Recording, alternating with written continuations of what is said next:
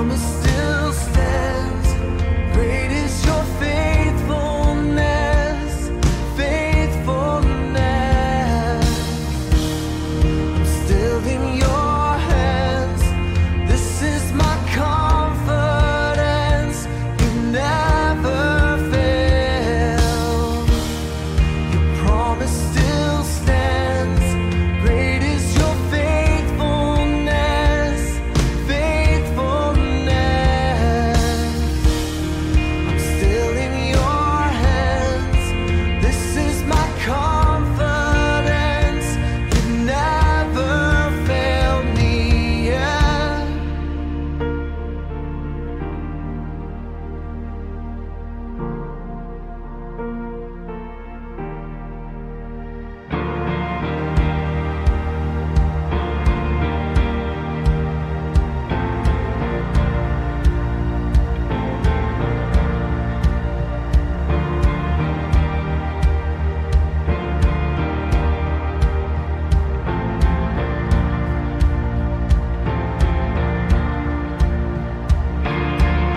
I've seen you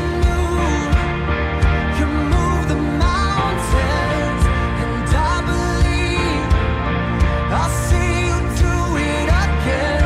You made a way where there was no way, and I believe I'll see you do it again. I've seen you move the mountains, and I believe I'll see you do it again. You made a way where there was no way, and I believe I'll see you do it again. I've seen you move the mountains, and I believe I'll see you do it again. You made a way where there was no way, and I believe I'll see you do it again. I'll see you do it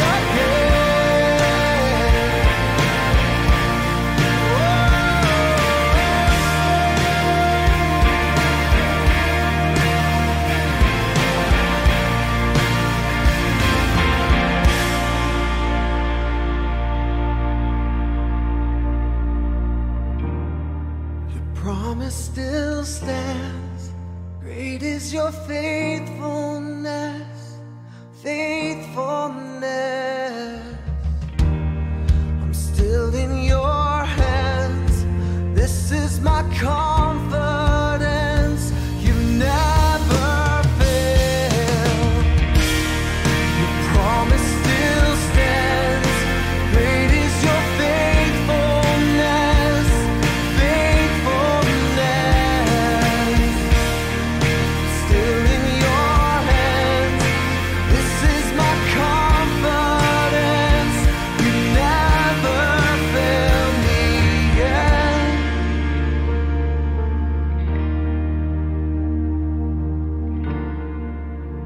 And you've never failed me yet. And I never will forget. You've never failed me yet. And I never will forget.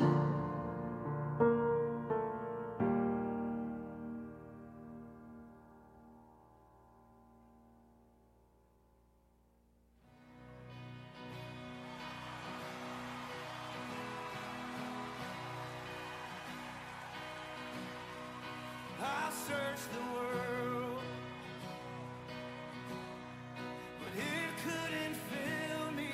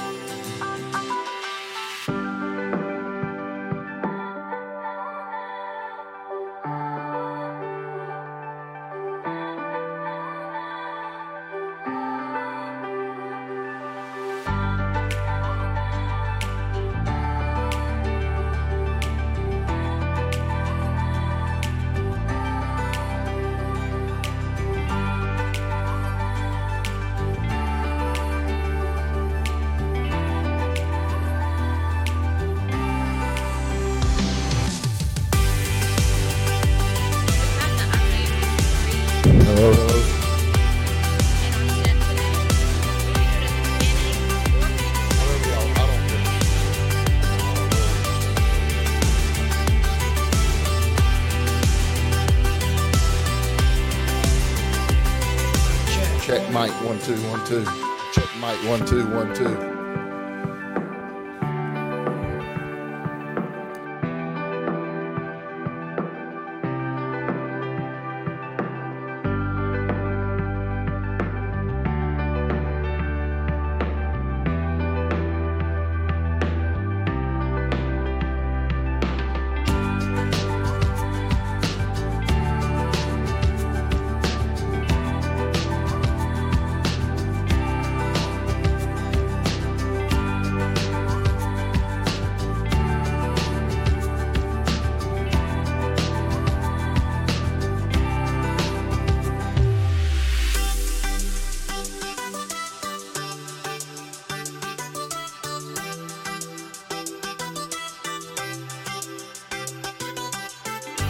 Check 1 2. Check 1 2 1 2. Praise God.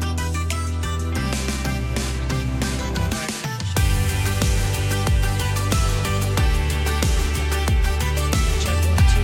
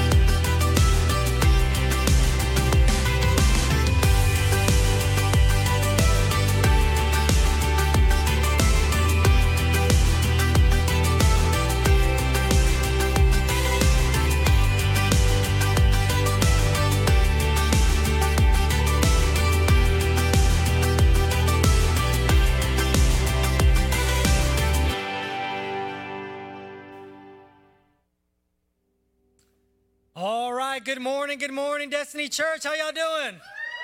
All right, y'all waking up. Well, good morning. I want to welcome you guys to our Sunday service. I want to welcome the online campus. We love you guys. We love you, Pastor DJ. I know you're in Georgia, I believe, but I just want to give you a shout out. We love you, Pastor DJ. Thank you guys for coming today. Who's excited? Anybody? Amen. So this morning, Pastor DJ entrusted me, for whatever reason, to run service. So we will see what, no, just kidding. We will see what happens though. I'm excited. We've prayed. We've covered this place in prayer. We've asked the Holy Spirit to take over and have his way today. So I'm really, really excited. We are doing a few different things this morning, which is also really exciting. And that's corporate prayer, y'all. Corporate prayer. So before we even go into a time of worship, we're going to pray. And for some of you, that may be a little awkward, but I want to remind you what the Word of God says really quick, okay? And this is Isaiah 56:7. It says, "These I will bring to my holy mountain and give them joy in my house of prayer. Their burnt offerings and sacrifices will be accepted on my altar, for my house will be called a house of prayer for all nations." Can I get an amen? Amen. There you go. Can I get a praise God? Thank you. Amen. And I'm really excited to start praying. If you guys can stand to your feet. You know, if you didn't know, this is a form of worship. We're gonna pray and we're gonna come boldly before our God. Listen, if you've never done this before, get used to it because you're gonna be doing this a lot in heaven, okay? Go ahead and stand up and we're gonna get into prayer. And I want you guys to start believing with me because we're gonna be directional, okay? We're gonna be having some on-purpose prayers. So here we go. Oh, Father God, we thank you for this day that you've given us, God. Holy God, we thank you, Father. Holy God, we thank you. We love you, God. We love you. You are worthy. There is no one like you, God. Oh, there is no one like you, God. We thank you, holy God. Oh, we thank you, God. We just worship you right now, God. Oh, we worship you right now, God. Oh, we worship you in our spirits, oh God, and in truth, God. Oh, we love you, Father God. There's no one like our God. You are enthroned, oh God. There is no one like you, God. Oh, you are sovereign, oh God. You who sit on the throne, you are God alone. Oh, we love you, God. We worship you, God. Oh, we worship. There's no one like you, my God. We worship you. We worship you. We worship you. Come on, worship your God this morning. Holy are you, God. Holy are you, God. Worthy are you, God. Worthy to be praised, my God. You are worthy to be praised. Holy, holy, holy. Come on, begin to worship your God. You are holy. Come on, start to praise him. You are worthy, my God. Who is like the Lord, who is mighty to save? Holy are you, God. Holy, holy, holy. Holy are you, God. Holy are you, God. Worthy are you, God. Oh, we thank you, God. We thank you. We will turn this house into a house of prayer, my God. Oh, we worship you alone, oh God. There was no one like you, God. There was no one like you, God. Worthy, worthy, worthy, worthy, worthy, worthy is God Almighty. Holy, holy, holy is the Lord God Almighty. Oh, we thank you, God. Oh, and to the Lamb of God. Oh, we thank you, Jesus. We thank you, Jesus. Holy, holy, holy is the Lamb of God. We thank you, God. Oh, God, we thank you. Oh, we thank you. Now, oh, God, we ask that you would hear us, Father, from heaven. Oh, God, we ask that you would hear us from heaven, oh, God. Oh, God, we're asking right now in the name of Jesus, God. Your son Jesus said that whatever we ask, that he would intercede on our behalf and he would deliver. Jesus, we have faith right now. Lord, we ask in the name of Jesus that you would loose healing right now. Would you loose healing for Mama Lo right now, God? Would you loose healing right now for Mama Lo, God? In the name of Jesus, God. Father, your word says whatever we bind on earth will be bound in heaven. Whatever we loose on earth will be loosed in heaven. Right now, we loose healing in the name of Jesus. We loose healing in the name of Jesus. God, we loose healing for Mama Lo in the name of Jesus. We serve a living God. Father God, right now we loose healing in the name of Jesus for Mama Lo. Come on, stretch out your hands towards Mama Lo. We loose healing, oh God. We loose healing in the name of Jesus, God. Oh, holy God Almighty, would you stretch out your hand, oh God. Would you stretch out your hand right now, Father God. And would you give us a miracle right now, God. In the name of Jesus, we declare a miracle right now. A miracle right now. Come on, start to lift up your voice. In the name of Jesus, we say healing. Healing in the name of Jesus. By the blood of the Lamb. By the blood of the Lamb. Come on, right now. In the name of Jesus, God. Oh, we declare it. Oh, we believe it, God. We choose to have faith in the anointed one. Oh, the holy, holy, holy. Oh, the Lion of Judah. Oh, holy God. The one who is able to break the seal. Holy God. Oh, the one who is the Lamb of God. Holy Jesus. Come on, Lord. Oh, we believe. Do it, Jesus. Oh, would you do it right now? Would you do it right now, holy God? Oh, Lord, come on, Jesus. Holy Spirit, have your way in this place right now. Holy Spirit, would you wreck our thoughts of what Sunday morning service is supposed to look like? Oh, we will turn this house into a house of prayer for my God. Oh, because you are worthy, my God. Yes, God, right now, healing in the name of Jesus. Oh, God, and we ask for healing, God, for the entire church body, God. We ask for healing for Destiny Church right now, God. For all of our family members, God, in the name of Jesus, we ask right now, God, we ask that from the head, which is Pastor DJ, God, in the name of Jesus, from Pastor DJ to the smallest one of our kids and babies, healing would take place right now in the name of Jesus. Devil, you have no right in this place. Devil, you have no right in this place.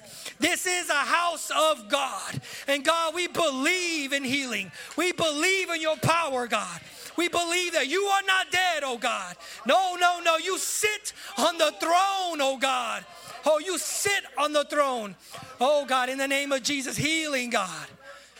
Healing for all of our church body. Healing for our church family, God. Healing for the families represented here today in the name of Jesus, God. Healing for our minds, God. Healing for our souls, God, right now in the name of Jesus, God. God, we bind up fear in the name of Jesus right now. God, we bind fear in this place in the name of Jesus. You have no right in this place. We lose peace in the name of Jesus.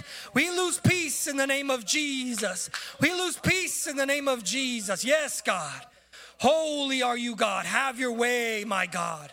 Yes, God. Yes, God. Yes, God. Oh, Father God, we ask for justice right now, God. Have your way in this place, God. Father, whatever the enemy has stolen, God, whatever he's meant for evil, God, right now in the name of Jesus, you turn it for good, God. Right now in the name of Jesus, right now it turns, God. Right now, sickness has to go in this place because the Holy Ghost is here. Holy God, yes, God. Yes, there cannot be two masters, God. Let your light flow. Let your spirit flow in this place in the name of Jesus. Sickness has to go in the name of Jesus. Can I get an amen? I said sickness has to go in the name of Jesus. In the name of Jesus. Oh God, have your way. Give us justice today, oh God. Oh, give us justice today, God. Oh, we look to you right now, Jesus. We look to you. You are our Messiah. You are our Lord and our Savior. You are the one who died in our place on the cross. We look to you, Jesus, right now. Holy, holy, holy. Thank you for your mercy, God. Thank you for your love, oh God. Oh, we thank you, we thank you, we thank you. Thank you, God. Oh, we thank you. Hey, we're gonna go and we're gonna just have a little quiet right now. Holy. Come on, God. Oh God, would you speak among us right now, God? Oh, we were expecting right now, God. Mighty God. Almighty God, right now. Holy Spirit, start to move in this place. Hallelujah. Oh, hallelujah, hallelujah. Start to move in this place. Come on, start to get your heart. Start to get your heart placed right. Come on, Holy Spirit, have your way, have your way. Have your way, have your way, have your way. We thank you, God. Oh, God, now we thank you, my Father. Come on. Come on, we thank you now, God. We thank you, God, that we will see a miracle and miracles come from this morning, God. Oh, we believe right now. We believe right now we are going to see praise reports. Can somebody say praise reports? We're going to see praise reports from this morning in the name of Jesus. Yes, God. Yes, God. We thank you, Father. Oh, we thank you, Father. We worship you. We worship you this day. Father, we thank you this day. God, we thank you. We thank you that you will bless us in the land of the living this morning. We thank you that you are our daddy, God. You are our daddy who loves us and wants the best for us, God. Oh, we thank you, God, that you are in this place today. Come on, worship team. Let's start going. God, we thank you in the name of Jesus. Oh, we thank you in the name of Jesus. Come on, somebody give glory to our God today. Come on, shout. Come on.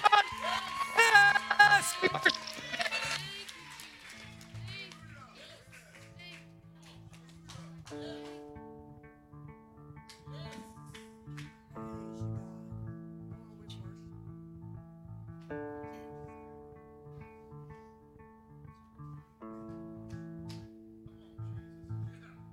Oh, I can feel redemption on the wind. Forgiveness like a tide rolling in and taking up the space where shame is lived. We're receiving all that you died to give. Yes. Let the wind blow, let the tide roll, till the earth knows He's the God of love. Let my dry bones sing a new song. All the glory to the God of love.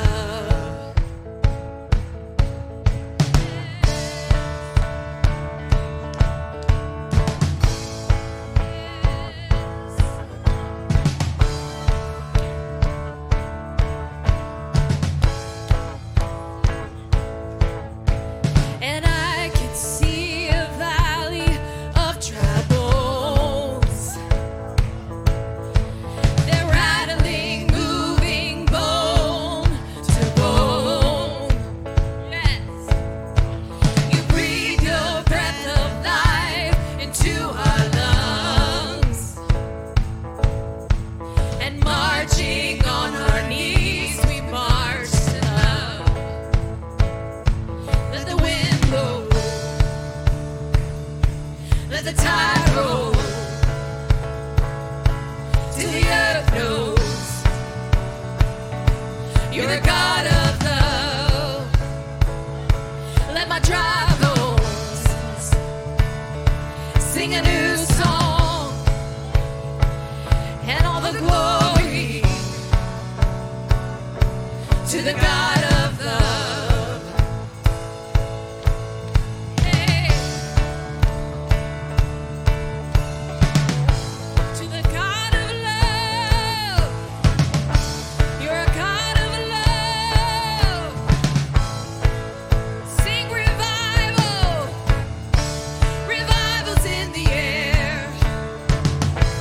Oh, catch it if you can. He's moving on the wind. The dawn is breaking. Oh, lift your eyes to see. He's better than you dream, yes.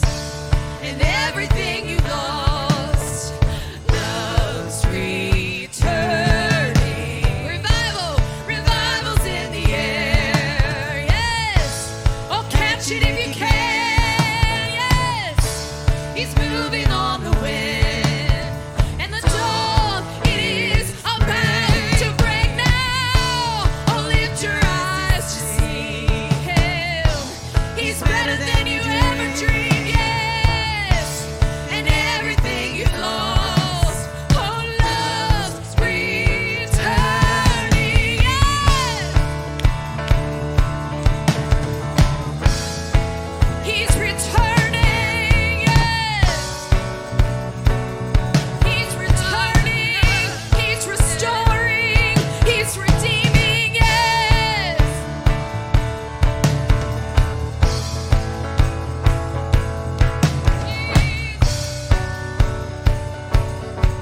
Thank you, Jesus. Let the wind blow, let the tide roll, till the earth knows. Come on, till the earth knows He's a God of love. That's revival when they know He loves them. Oh, lift your eyes to see He's better than you dreamed, and everything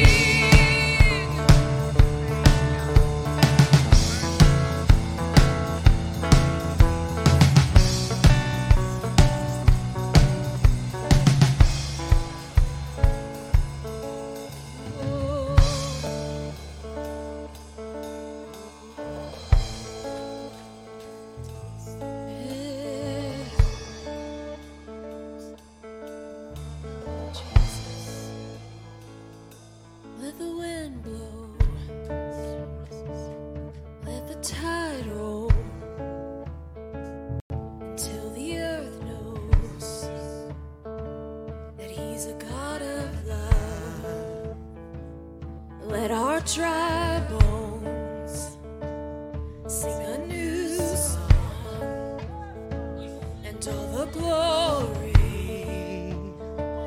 is to the God of love.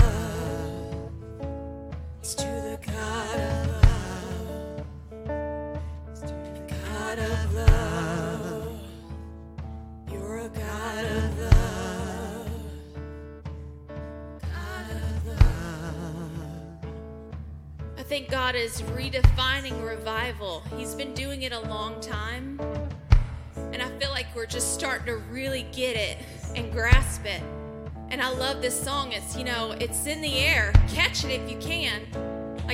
Like God, just give us eyes to see, give us ears to hear, and to have understanding of what you're doing and what revival really is. It's not a good service where we get goosebumps and we just are like, praise the Lord, that was a good 2 hours. That's not. That's the very surface. Revival is when sons and daughters are coming home. Revival is when relationships are restored. People are redeemed. People are delivered. Families are whole. Marriages are healthy. Children are serving the Lord. That's revival. Revival is the home. Revival is our hearts. Revival is your schools. Revival is your workplace. God, let us catch it. Let us see it. Give us eyes to see. Give us ears to hear. Let the fragrance of the knowledge of God cover the earth like a wind blowing, like a tidal wave just crashing over everything. Let the dawn break and people begin to see your love. People begin to see who you are because they see it in us.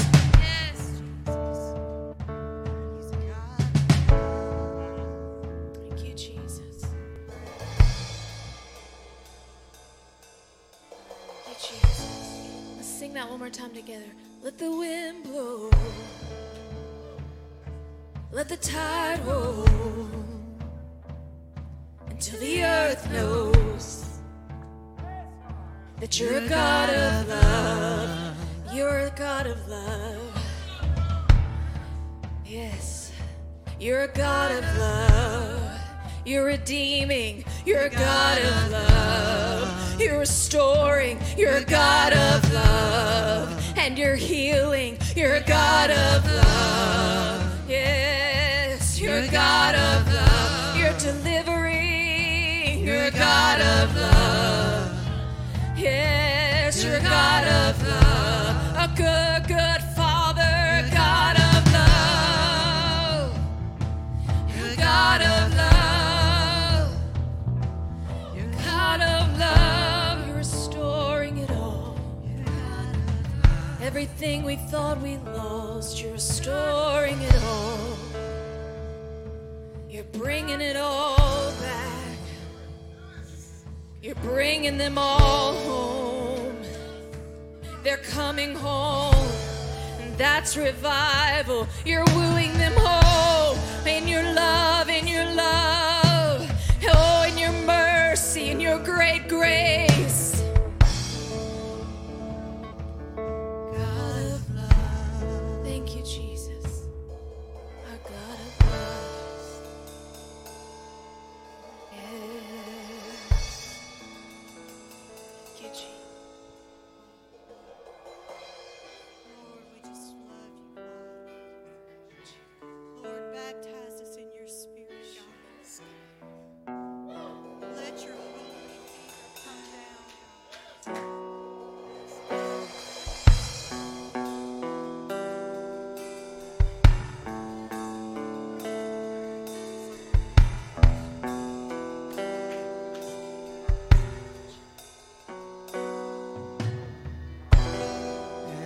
Baptize my heart with your fire.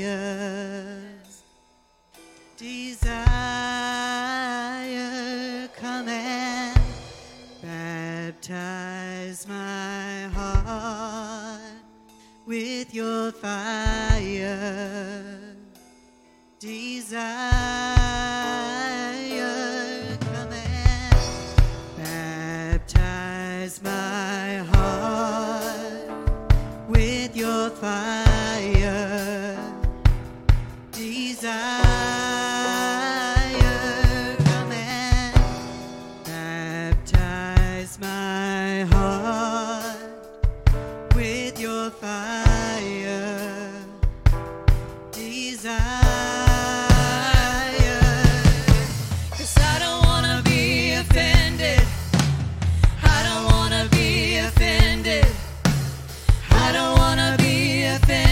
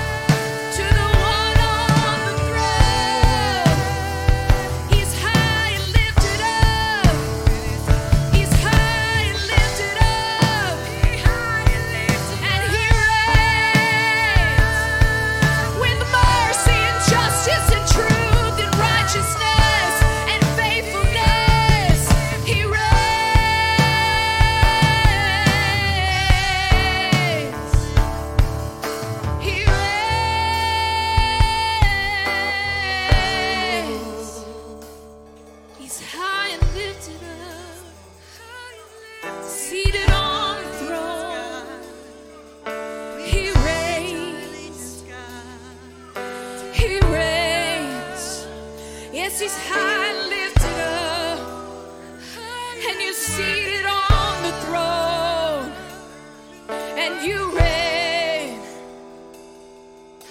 You reign. You reign. Holy, holy, holy. Holy, holy, holy is the Lord God Almighty, who was and is to come. You reign.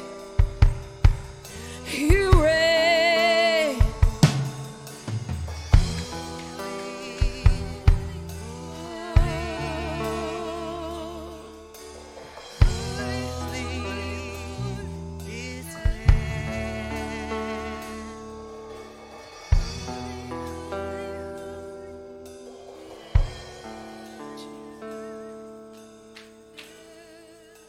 Jesus.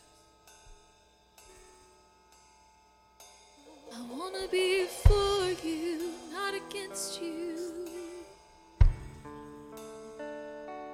I want to be for you, not against you.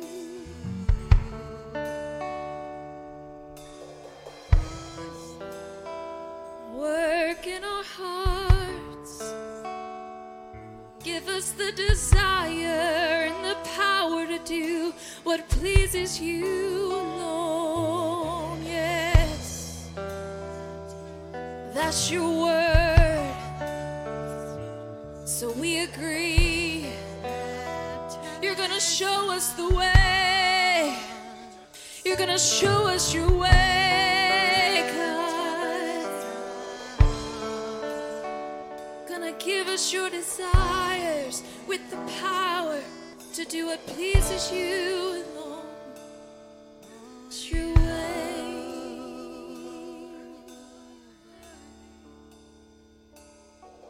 It's your way, Jesus. Jesus.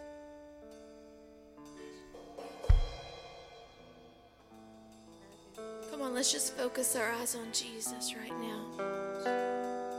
Thank you, Jesus. Your word is so clear on what happens when we look to you. When we look to you, when we see you, your peace is going to guard every heart, every mind. The righteous run to you and they are safe.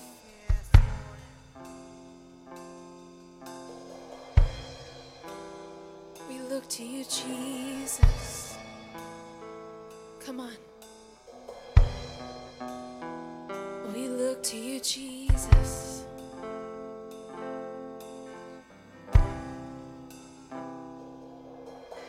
Surely he is born our grief.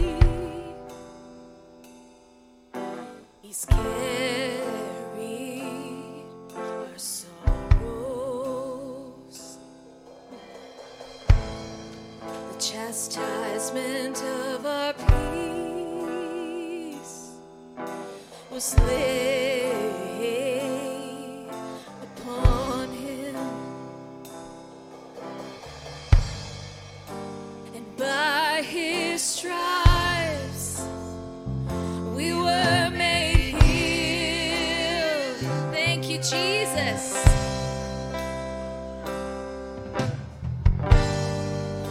The man of many sorrows, your perfect love revealed. Thank you, Jesus. Surely he's borne our grief. He carried them all. He's carried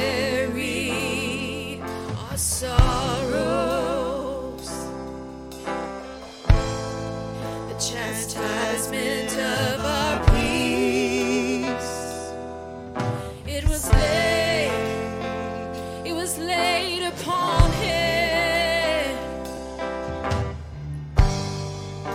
and by his stripes we were made healed.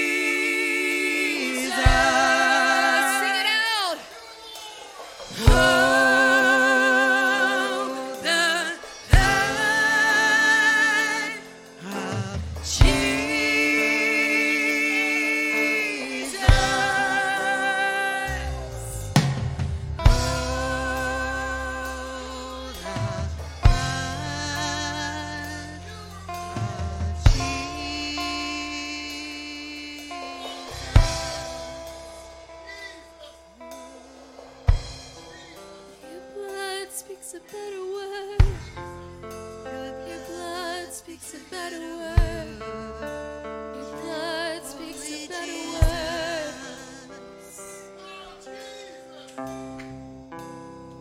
Oh, our life said one thing, but then your blood came and changed it all. You rode, redeemed, cleansed, set free. You're mine. I've washed you with my blood. Oh, your blood speaks a better word. Your blood speaks a better word.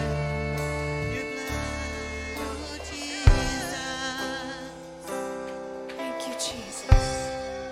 Your blood speaks a better word. Your blood speaks a final word. His blood is the final word. Yes. Come on, just praise him for the final word. Oh, your blood is the final word. Oh, your blood is the final word. Your blood is the final word. It's done, it's finished.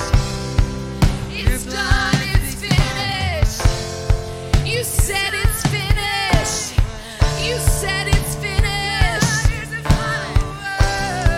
Our victory, Jesus. Yes. Your blood speaks a better word.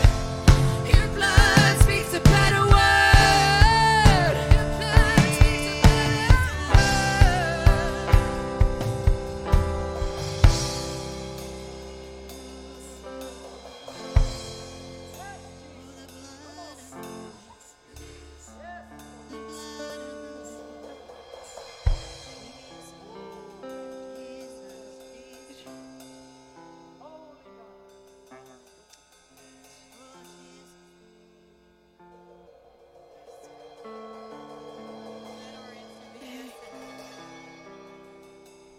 Thank you, Jesus. Thank you for confidence, God. Confidence and faith in what you've done. That it is finished. We are purchased with your blood. Now, Lord, let our only right response be to give you everything. Give you everything, withholding nothing. We know you're leading us in a triumphal procession. All for your glory, Jesus. The victory is yours, Jesus. Thank you, Jesus. Thank you, Jesus, for your blood. Thank you for the finality and authority of your word. That's what we cling to. That's what we stand upon, Jesus. We're going to just sing Oh the Blood one more time, just corporately together before we finish. Sing it. Oh, the blood of Jesus.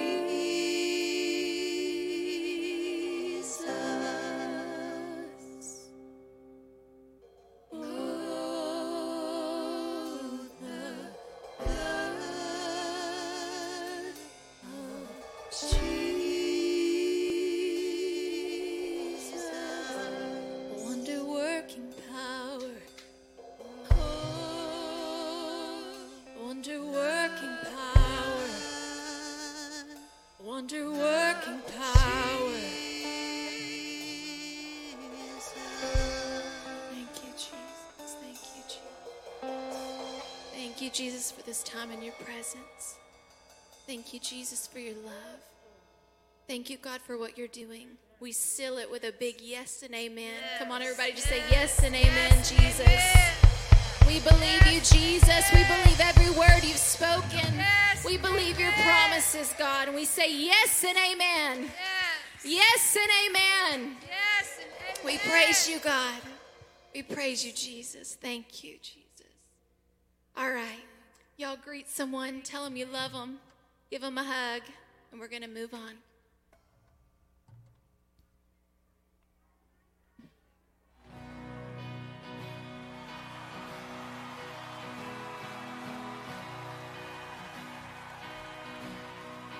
I searched the world, but it couldn't fill me.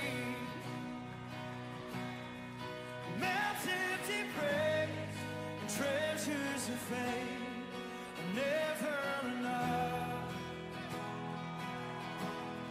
Then you came along and put me back together, and every desire is now satisfied here in your love. Hey. Oh, there's nothing better than you. There's nothing better than you. Lord, there's nothing. Nothing is better than you.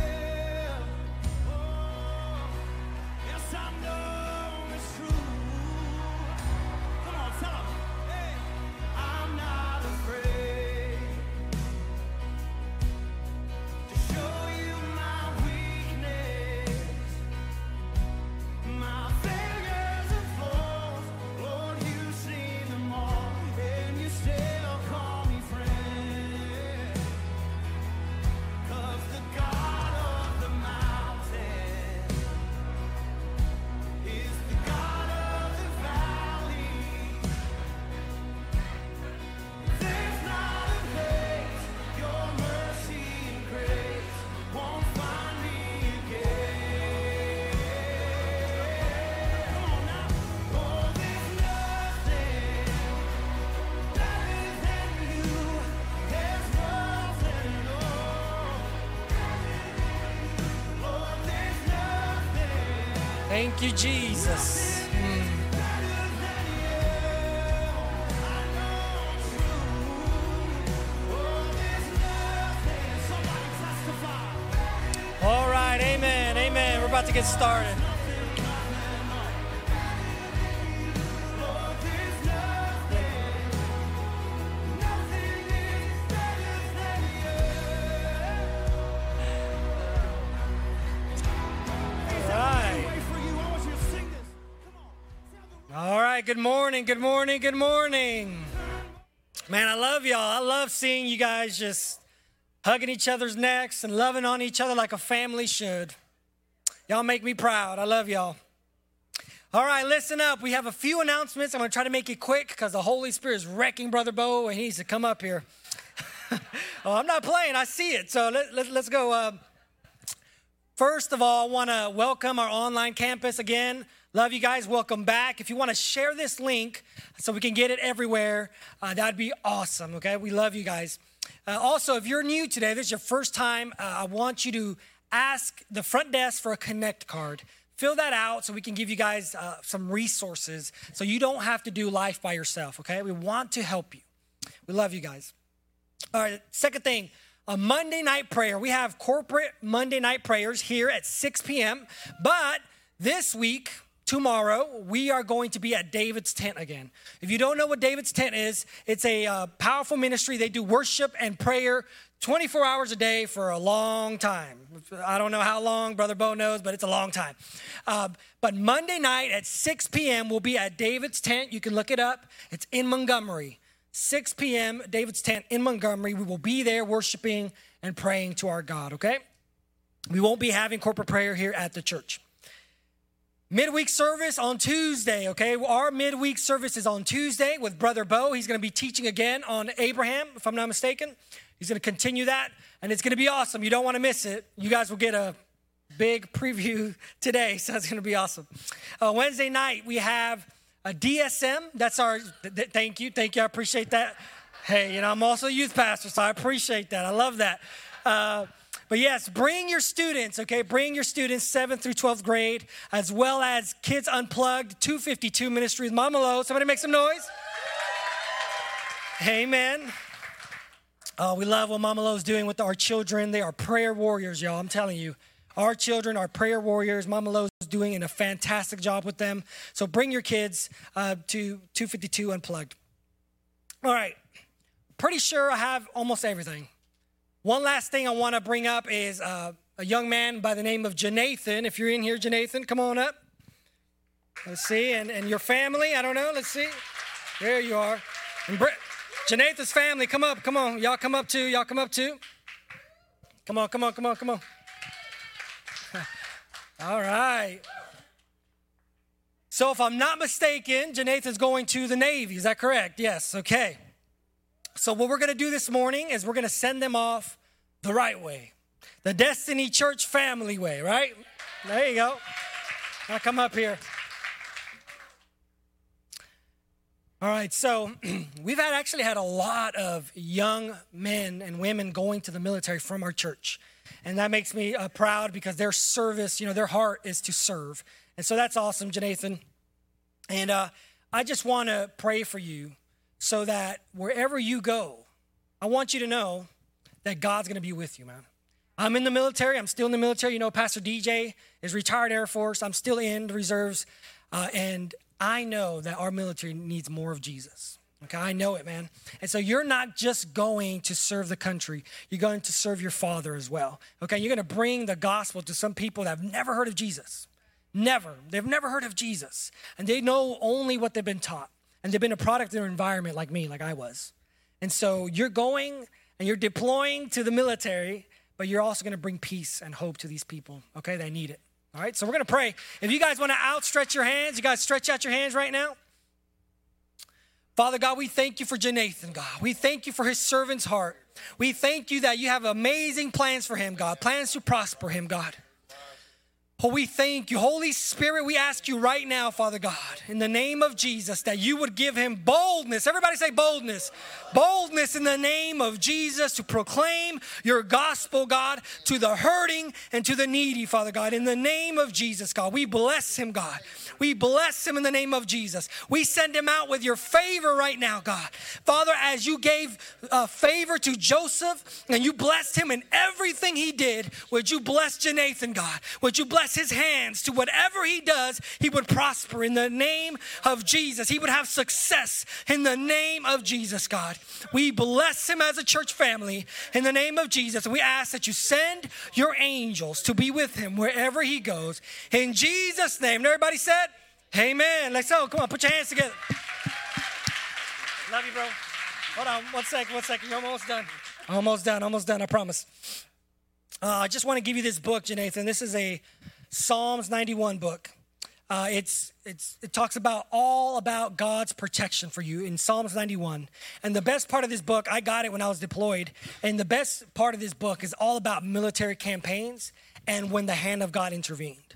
And how God intervened and how God protected his people that were Christians, even though they were in a war and it was horrible and it was going crazy, God protected them. And when they should have died, they didn't die because God was with them. And it's all about Psalms 91. So bless you, bro. I love you. All right. You have a seat. Whew. All right, y'all. Without further ado, let's get some word. Y'all put your hands together, Brother Bo.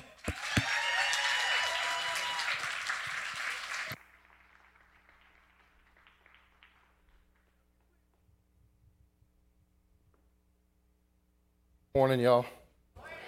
Come on, Jesus. It's wonderful to worship God.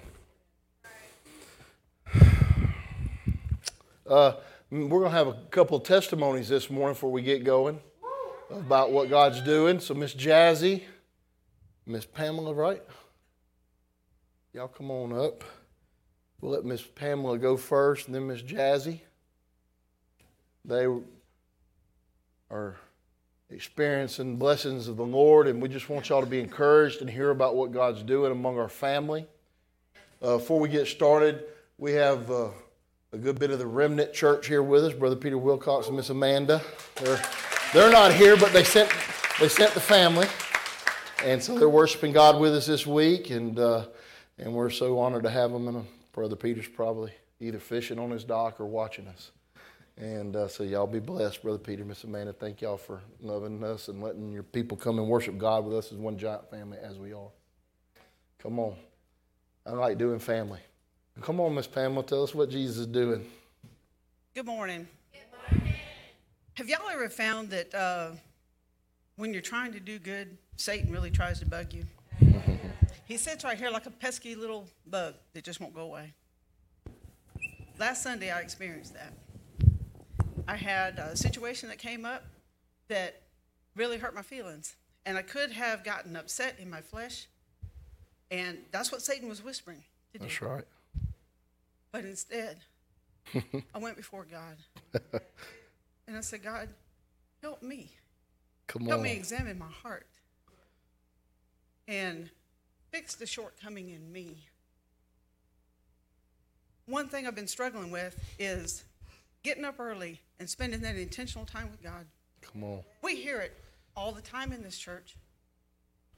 But yet it's really easy to give excuses of why we can't. Come on. I don't know about y'all, but I like to sleep. And I was getting up at 5 o'clock as it was to get ready to go to work in Montgomery. But I said, okay, Lord, I'm going to spend that intentional time. So I've been putting my alarm earlier and getting up. So Monday morning I was up earlier listening to Christian podcasts and getting in the Word, praying. Come on. Tuesday when I came, and I'll say this. A lot of you know I work at Alpha in the claims department at the home office. Y'all, we've been slammed lately. Hurricanes are messing with us. Help I her, have job Jesus. security right now, thank you, Lord. But it's been a lot, so I go home tired. So it's even harder to get up earlier when you're really tired. Yep. Tuesday I came home from work and I stepped in my house and I noticed that the fan on my air conditioner unit was running. Okay. But the odd thing was I had set my temp that morning at 68 degrees on the heater thing, and when I stepped in the house and I looked in the hallway on the thermostat, it said 70, and it was just a running. I thought, okay, Houston, we have a problem. So I thought, I'm going to shut the unit off. I was going down to Mom's to eat dinner, so I shut it off, went out the house, came back a couple hours later, that sucker was still running. Okay. So I call Air Now. They're going to come out the next day. When I came back in the house Tuesday night, I happened to notice, I don't know for what reason, but I looked up. And when I looked up, I saw some mold on my ceiling in different places in the house. And I thought, oh, that's not good. And then I thought, well, I wonder if, I know I have curled up shingles in the roof. And I thought, I wonder if I've got a leak somewhere. So I thought, well, I work at Alpha. Looks like I'll be filing a claim. So on my way to work Wednesday, I called my sister back here. And, I don't know if y'all have had the experience, but when you're talking to Jazz and you start mentioning things going wrong, Jazz just breaks out in prayer in the middle of the conversation. Come on. And I love that about my sister right here. I love this lady. And I love how her heart is just so in tune Come on. with God, with her Papa Jesus. God, that she just starts praying. And she just started praying and asking God to take care of all this situation for me. And she used the word, she said, Papa God, let there be no out-of-pocket expense to pay him and let it all just work out. Just take care of everything. Okay, y'all, in my insurance mind, in the flesh, I'm going, there's a 1% deductible. I've never seen them waive that sucker. It's not good.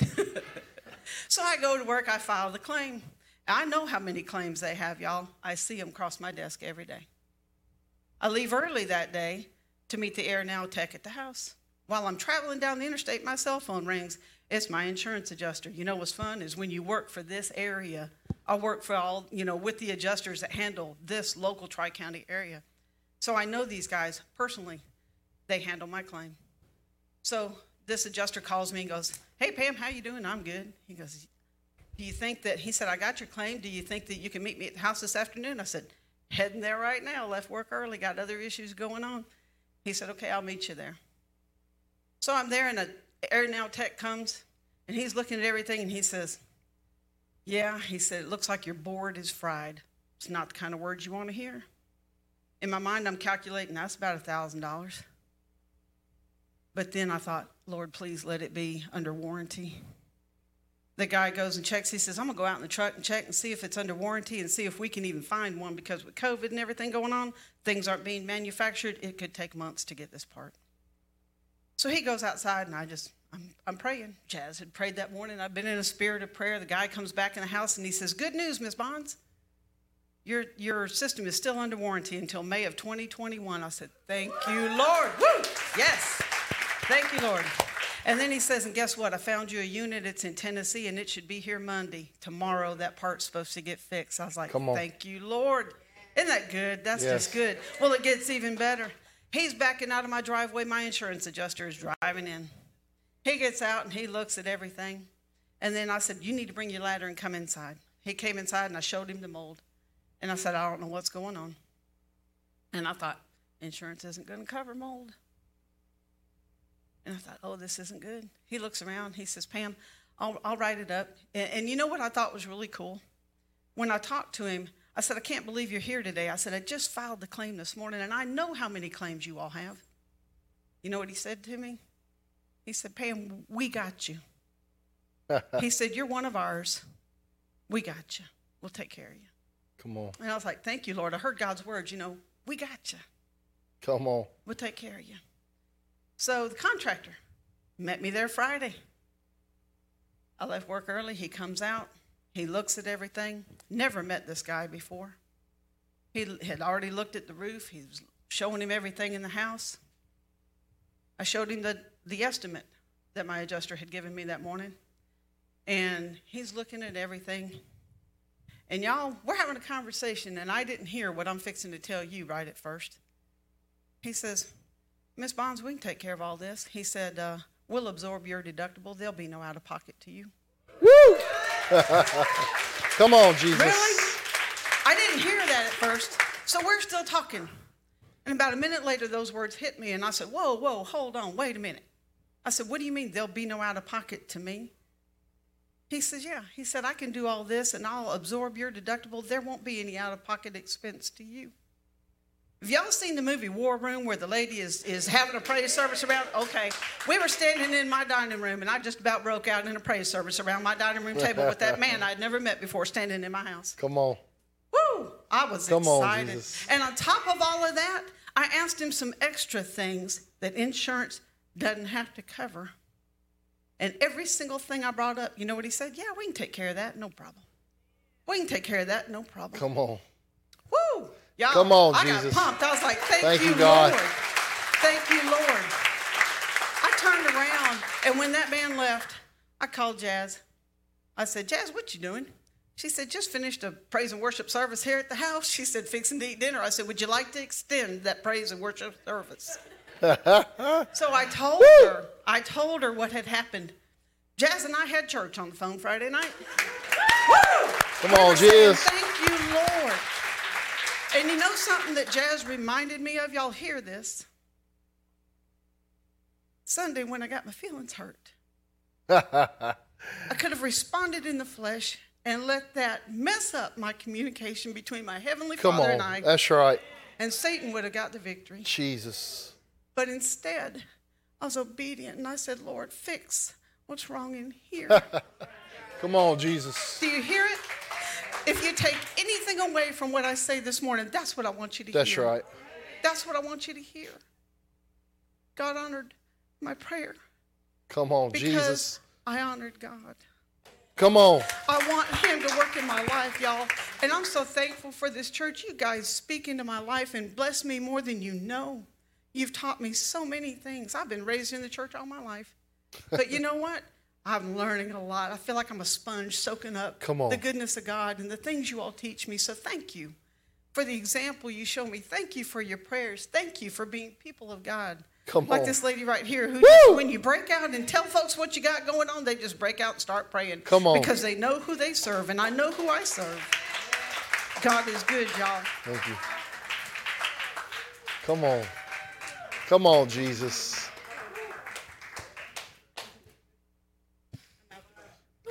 Awesome. Good morning. Yeah, we just, I'm like, she could barely get through the story, but I was, jumping around my living room. So a little over a month ago, my car just stopped working. Like, it would crank up, but it's like, nah, I think I'll stay right here. It would not move. When I did get it to move once, drove around a block in my neighborhood, parked in the garage, went inside, got ready for work, come out, back out of the garage and start up the road. I got about 2 houses down, and she's like, I told you I wasn't going anywhere. So had just enough inertia, I don't know how, to back up and get the nose just into my driveway. So call around, people at church tell me who to talk to, so I call, get the car towed to the transmission place because everyone's thinking, oh, it's probably the transmission.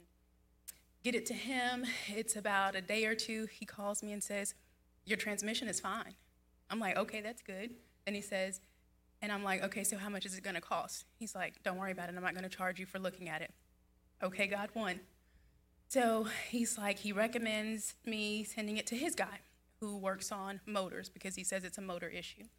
Take it to this guy, and he's like, okay, it's this sensor. And I'm like, okay, sensor's cool. We can do sensor. $900+. And I'm like, seriously, just do it. I need it because otherwise the car's just not going to go. So he replaces the sensor. I get my car back. I'm ready to go. Vroom. And she's like, maybe. So she does not go vroom. She hesitates. She stutters. And I'm like, this is not right. So I drive the car for a week. Just, maybe it just needed to work some kinks out from, being tampered with or whatever. And no. So I take her back to, I call my car sorry. So I take her back to the to the shop, and he tells me, oh, your oxygen sensor is bad because you have a leak in your motor. 2 of them, actually. So I'm like, okay, God, I've got the money in savings. Go ahead and replace the sensor. Now, I'm a person, my uncle, he's a mechanic. He's kind of like a shade tree mechanic, but he doesn't really do that heavy work anymore. But I know how to go to these different auto sites. One of those parts was like $80. When he told me the cost to fix that O2 sensor, $400. And I'm like, okay, go ahead, I need a car. Oh, here's God too. So I posted on Facebook that I was going to get a rental car. They called me as Pam was on her way to my house to take me to Montgomery Airport to get the rental. Oh, we don't have anything. And I'm like, what? So she steps out of the car. We are wearing the exact same Destiny Church t-shirt. So I posted online. Holly sends a message. Hey, if you need to borrow my car, you can borrow my car. I'm going out of town. I'm not going to need it. So I'm we're going to dinner, and we're like, we're gonna worship God. We're gonna celebrate in advance before we even know what's gonna happen. So we're sitting there, we're eating, we're talking about God, we're enjoying the fellowship, and I see her, and I'm like, wait, what? Like, you ask someone if you can borrow sugar or borrow a cup of milk, not a car. But she was like, I have a car. I'm not gonna be using it. Use it for as long as you need. Okay, kind of. Well, I won't even say it. So the reason I'm up here, got the car back and everything, then this weird noise starts happening in the front end, and I'm like, you know what, Lord? I really don't want to spend any more money on this car right now. It's an 03 with 220,000 miles on it. I'm just going to take it to my grandmother's house, get my brother's work van. They just moved away, so he's not using it right now. So Sunday, Pastor DJ calls me into the office, and he's like, so what's going on with your car? I'm like, she's at my grandmother's house. When my uncle gets a chance, he will take a look at it. And he's like, well, and he reaches into his pocket, and he says, someone has blessed the church with a car, and they told me to give it to someone who needs it. He handed me keys and a title. Come on. Come on, Jesus. Now, here's the other thing. My mom is in Oklahoma. She's retired military. That's all coming to fruition now. And she's like, well, I've been thinking about getting another car, so when mine is ready, I'll give it to you. And I said, God, you know what? You can bless me through means other than my mother. That's right. My mother has the means to do this, but God, I want to know it is all you. And my God, did he Come say, here you go, baby. On top of that, kind of going back to what Pam said about being obedient to God, that was about 2 weeks into a 21-day fast. Come on, Jesus. So he knew, and he already had the solution before I knew I even had a problem. Come on. And because I honored his request or that unction to go into that fast, and I put myself in that position, it's like, okay, you've been obedient to me. You've submitted, you've surrendered. Now let me throw open Now, many translations just say open, but some say throw Come open on. the windows of heaven Throw and 'em pour open. you out a blessing that you haven't room to receive. And I'm still waiting because I got more arms, I got more hands. Open up my bank account, but more so than the material, Father God, open me up so that I may receive the wisdom and the revelation and the knowledge that you Come want on. to pour into me, that we can take into this earth, because it is the love that we sang about today. That love will be exhibited through us to the people in this earth. So on, it is Jesus. our love that will draw them. When we exalt him, when he is lifted high, he will draw all men unto him, and he does that through us. So, sorry, but Come on. thank you. Jazzy. Love you, Jazzy. Come on, Jesus. Come on, Jesus. That blesses me. Just like everybody here, I need some of them testimonies active in my life right now, huh? And I was taught by my pastor. Let me switch. Hello, hello, hello. This one. Hello, hello. Yeah. Helps, doesn't it? Rachel's not here, so I'm fine. Oh, there we go. Y'all, I was taught by my pastor that you should never allow jealousy to come into your heart when you hear what God's done in somebody else's life, because God is not working on a limited budget. And what should happen every time you hear testimony, it should cause faith to rise in your heart to think, next time it's me. Because I know he loves me, I'm his favorite. And if he's doing that for my brother and my sister, then I know that is a desire for him to do it in me. And it should. You should celebrate with those God are blessing. And it should cause you to see the goodness of your Father. And your Father loves his children all the same. And, sometimes things don't work exactly like those situations. And there's all kind of different things at play. But all I know is that God is good. And I believe in the goodness of God. And, some of y'all haven't been here before. Some of you have been here a couple times, and you're beginning to realize we're not like other churches, and we're not going to be like other churches. Not that that's good or bad, but we're going to be the people that God has asked us to be, and we're going to be a family of God here. And we're going to be an apostolic church, and all that means is we're going to do our best to look like the church that Jesus set up in the book of Acts and when he walked on the planet. That's all it means. We're going to try our best to look like the Bible. And when you read in the Bible, in Acts, when you read about the first church, the apostolic church that was planted by all the apostles, it actually says in Acts that there was no lack among them, that all things were common. And people have used that and made some weird things happen. But what it means is that the family of God takes care of the family of God. That when we see need and we have the ability to meet the need, that's what we do. If our brother and sister is in lack and we have the ability to help them, then that's what we do. And that is a gospel church. Most people get nervous when people start asking or talking about money and testimonies because it's been taught so frivolously and incorrectly that so people can just have faith supposedly to use on their own desires. But that's not who we are. But we do believe in the goodness of God taking care of us. Yeah, if you got your Bibles, y'all go ahead and go to Isaiah 65. I do got some things to say. We're going to do communion after this for those who make it. I say it sometimes. If you have to leave, that's okay. I'm going to talk till I'm done and with what the Lord has given me to say. I have been teaching. Brother DJ has graciously allowed me to have the Tuesday nights for a period, and I've been teaching on the life of Abraham as God has really spoke to me a lot out of the last 4 or 5 months. And it's just really been an amazing, life-changing thing for me, and God keeps speaking, and I'm coming to a climax on that teaching, I think, and I was going to wait till this Tuesday to share what I'm about to share, but I decided I'd just do it today. I would encourage all of y'all to go back either on Facebook through Destiny, the YouTube channel, or you can go to the Company of Believers podcast, which is us, me and Rachel, And I have all of those teachings on my podcast. It's on all the platforms. I would encourage you to go and listen to them, not because it's me, but because I really believe it's the Lord speaking and trying to re-identify us in our real purpose and our real identity of who we are.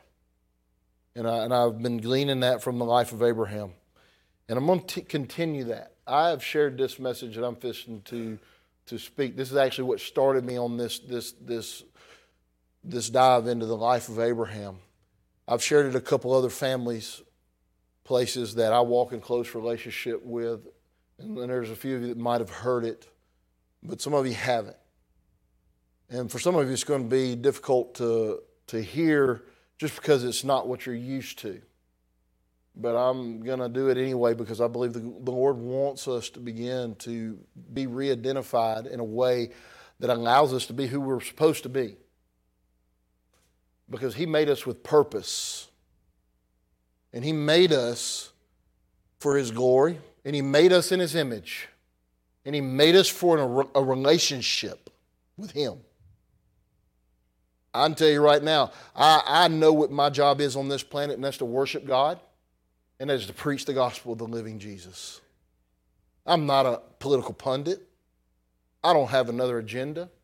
I've learned how to do quite a few things in my 40-something years of living. But I only have one thing I really want to be good at, and that's the job God gave me to do, and that is to worship Him and to preach the gospel. Okay. Sidetrack, what's happening? Isaiah 65. I was reading this a few months ago, and God really spoke to me, and it says this, and this is in the Passion. It says in verse 16, Isaiah 65, 16. It says that, for whoever pronounces a blessing on the earth will do so in the name of the God of faithfulness. And whoever swears by an oath on the earth will invoke the name of the God of faithfulness. The failures of the past will be forgotten, and they will be hidden from my eyes. Come on. Whoever pronounces a blessing on the earth will do so in the name of the God of faithfulness, and whoever swears by an oath on the earth will invoke the name of the God of faithfulness. I was reading that a few months back, and I don't know why, but sometimes the Bible just, I've read all of this stuff for 20-something years continuously, over and over and over again. And it's amazing how much the Spirit of the Lord delights in showing you. And the Bible says the Holy Ghost, He is the teacher. And He is amazing at His job when He's allowed to teach. And so I'll just read my Bible over and over again, and I can have read this verse and chapter, who knows how many times in 20-something years of just diligently trying to eat the word of the Lord. But I read it this time, and that word swears, it just jumped off the page at me. And it was just like it was magnified. And so I recognized that God's trying to teach me something. And so I looked it up in my concordance, and it blew me away. Because when it says swears right there, in Hebrew, that word is Shaba. Shaba. Sounds cool, doesn't it? Shaba. And that word in its primitive root form, Shaba, means to be complete. It also means to seven oneself. That is to swear as if by repeating a declaration 7 times. In practice, Shaba would look like this. A common practice was to make 7 declarations when making an oath. The declaration can be making the oath 7 times or doing 7 things to show the sincerity of the oath. Shaba means to be complete. And so what Isaiah is saying here and what the Lord is saying through His mouth, that when you swear, you're sevening yourself. The word that is coming out of your mouth because you speak for the God of faithfulness, because you're His son and daughter. That word is such a powerful thing that when it comes out of your mouth that you're going to do something or you won't do something, it's already completed even though you haven't fulfilled the action yet. That the power of the word coming out of your mouth as a son and daughter of God, it should be completed even when it's not even finished being done yet because it came out of your mouth. Jesus said, let your yes be yes and your no be no. He didn't even require you to do it 7 times or say it over 7 times, so you couldn't later say, I was just kidding, I didn't mean it. That's why they did it 7 times. So it was a definite thing. You couldn't come back and say, I was just joking. No, you said it 7 times, or you did it 7 times to say, this is my word. As sons and daughters of God, when we say we're going to do something, that word to the hearer should be just a finished thing as it comes into their ears. That's already happened. He just hadn't finished it yet. But the word is complete because he spoke it. And his yes is yes and his no is no. Do you feel the seriousness of what we just read? Of what your words are supposed to mean when they come into your mouth as a son and daughter of God? There should be nobody who can come back and question if that really is going to happen. Was he being serious or was he just talking? Shabbat. There's coming a day, and we are living in that day now, and I want that day to be right now in my personal life, that when I say I am going to do something, that there is not a person in here that even would think to question it. Because I have sevened myself to the words that come out of my mouth. Not because I'm awesome, but because I serve the God of faithfulness. And I'm an ambassador of Christ. And that means my life has to represent him as he has represented it to me. And he has never not completed his word in my life. Come on. Tell that guy back there, be quiet. And one person preaching today. I think they're paying me back for doing that to you, Sarah. I was sharing my Facebook thing, and they were up here, and I could hear Sarah talking a couple seconds after she was talking. Shabbat.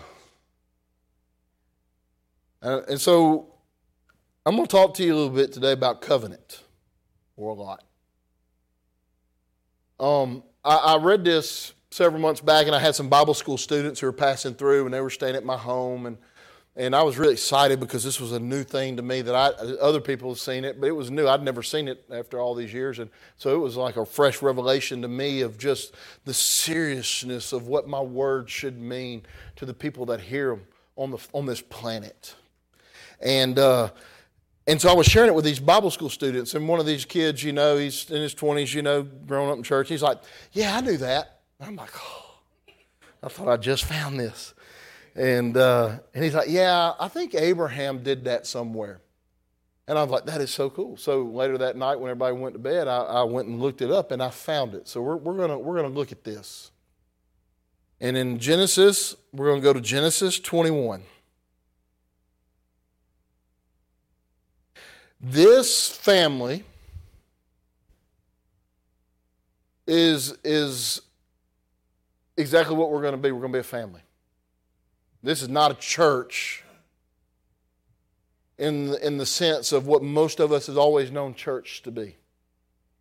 We have made decisions that we're going to do our best to be family because God calls us sons and daughters, and we're supposed to look at each other as brothers and sisters when we believe. And that brings us into a different kind of relationship than somebody you just sit by for a few hours. And that might make our family be smaller than other churches, but we will be deeper. Our hearts will be intertwined. We will walk in unity, and we will see the goodness of the Lord in the land of the living. And we will know what it's like to walk in a relationship of intimacy that you only find in real family. And whatever that number is, I'm good with it. Brother DJ's good with it. Everybody who's in elders and leadership in this church, they've made the decisions, and man, it has brought such a deeper encounter with the Lord for almost everybody who has surrendered their life to that. You hear people like Miss Pam and talking just, you know, been in church her whole life and just how God is just becoming new and fresh to her. And all of a sudden there's just a whole different feeling to what she's always known.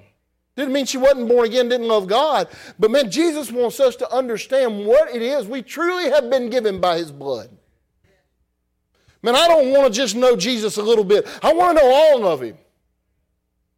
I don't want any limits, as my kids say, no caps. All the old people don't know what that means. Doc told my mama, you'll be saying no caps by the end of the year now. He told me that. No caps. No caps. No limits. In Genesis, in chapter 21, verse 22, there's an amazing thing that happens. I'm going to read it. It says in verse 22, at that time, King Abimelech and Phicol, his army commander, came to Abraham and said, it is obvious that God is with you and blesses everything you do. Y'all hear that? It is obvious that God is with you and blesses everything you do. Now swear to me here before God that you will not deceive me, my children, or my descendants. But as I have shown you loyal friendship, so you will treat me, and the land in which you live as a foreigner with loyal friendship.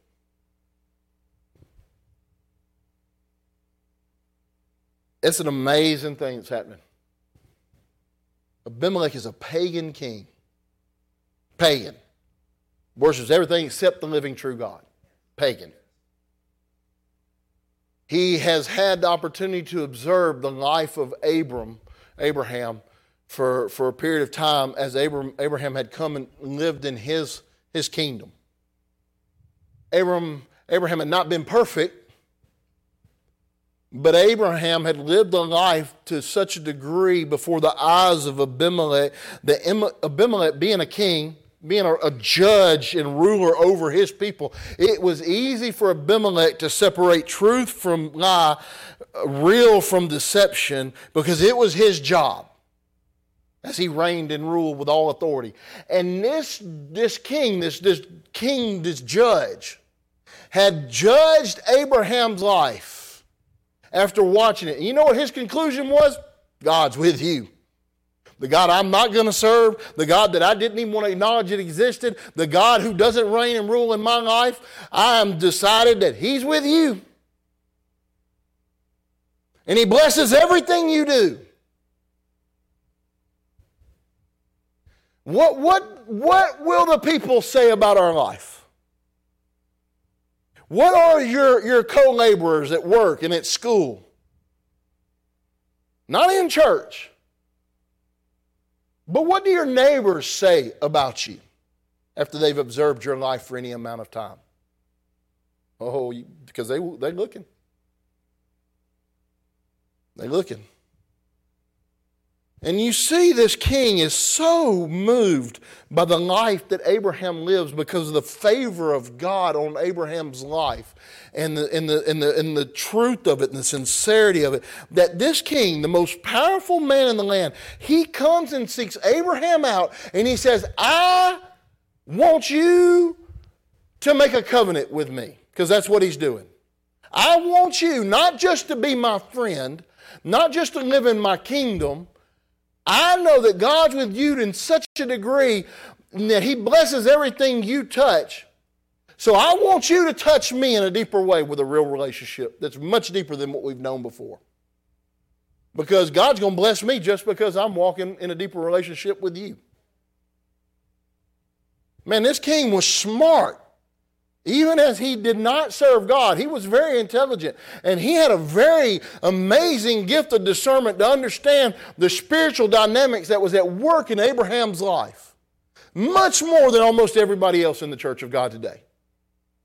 We do not understand what has been given to us, and we don't understand what God's trying to offer to us on top of that.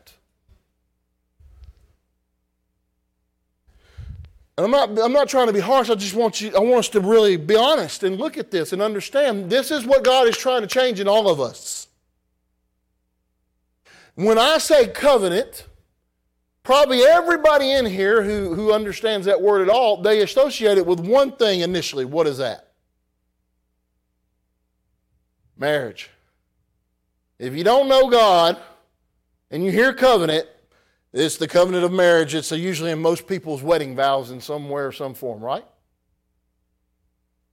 And it's the coming together in a way that's not just a business contract or a casual relationship. When you come into a covenant relationship and using marriage as an example, what does that mean? We're actually becoming one, and we're no different now. We're one person. Our lives are so merged that there is no more separation. We have become one entity.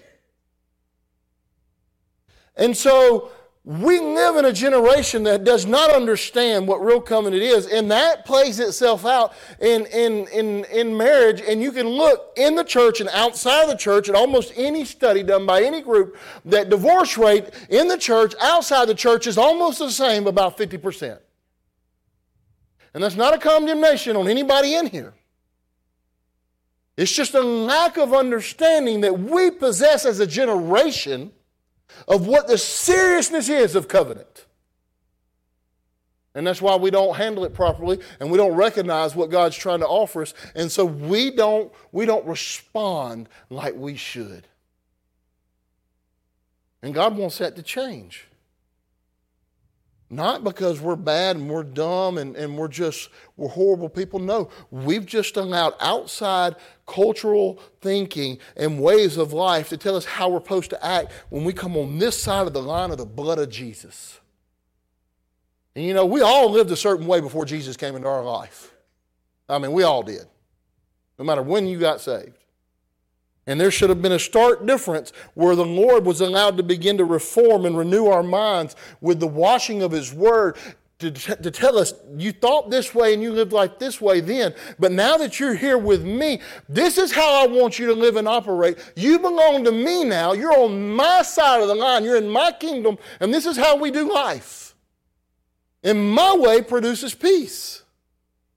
That way produces chaos. And Abimelech, he comes and he says this to Abraham: I want you to make a covenant with me. Do you know what is so amazing is that Abimelech, the depth at which he understood what he was asking for. Because look what he says. Just listen one more time. I want you to understand the understanding that Abimelech has. And we need to get this understanding this morning. Okay? We need to understand this. Abimelech and Phicol, his army commander, came to Abraham. He said, it is obviously God is with you and blesses everything you do. Now swear to me, Shabbat yourself, here before God, the God I don't want to serve. But I do want the blessing that comes with the way you serve Him on my life. That you will not deceive me, he asked for himself. He understood that the primary purpose of covenant was between the person and the other person who were making the covenant together. That you will not deceive me. But that's not where he stopped. The next thing he says, that you will swear to me that you will not deceive me, my children, or my descendants. He didn't just say, make a covenant with me so I can be blessed. He understood the power of covenant was not just for in the moment, that it was transgenerational. And so he didn't say, I don't want you to deceive me, make a deeper relationship with me. He says, I want that relationship to transcend my life and pass to the life of my children. That's a big deal. In our generation, and I've said this before, because it so invades our way of thinking, that every decision we make is what makes me happy and what's good for me and what's going to appease me right now. And that is the length of how we think. We can't see past our nose. And that is absolutely the most opposite thing of the mind of Christ that there is. Because everything that Christ has done is for the eternity's purpose. His blood was shed not so you could live your best life today and we could get brand new cars. Those are byproducts of just walking with Jesus. And sometimes you get a new car. Sometimes God lets you get stronger legs to walk. Believe me, I know. And I'm good with either one of those. It's the presence of God that I want. That's my gift. And right here, he comes to him and he says, bless me, let your relationship bless me, but let it also transcend and go to my children and their descendants. Man, come on, y'all understand that? Do you understand what you should be asking from the Lord as you walk in a relationship with Him that's going deeper and deeper? Bless me, God, yes. But God, give me something that don't stop when I'm dead, that runs the distance through all of the generations that have come through my loins. That should be how you're praying and how you're living your life and what you're trying to obtain from the Lord and in the relationship that you walk out with Him. It can't just be about us right now. That's not real family. Jesus didn't do what He needed to do just for Himself right in the moment He lived 2,000 years ago. It was done looking at eternity. But that ain't where He stopped either. Abimelech kept talking. And he goes down. Let me get to it. He says, now swear to me here before God that you will not deceive me, my children, or my descendants, but as I have shown you loyal friendship, you will treat me and the land in which you live as a foreigner with loyal friendship. Bless me, don't deceive me. Bless my children and all their descendants. But you know what the third thing that Abimelech understood the power of covenant carried to bless was the land. Bless me, bless my children, bless my land, Abraham. See, most of us can do okay with the first one for sure. Most of us are okay, kind of as weird as it might seem to our carnal minds, the ability of covenant to bless our children every generation until God comes. But there's very few of us that actually believe that our covenant relationship that we have with the Lord when we walk into that has the authority and the power to bless the land that we stand on. And if we do, we only have the dynamic, or in our mind, the dynamic of it, us between God. But what we need to see here is that Abimelech cut God out of this equation.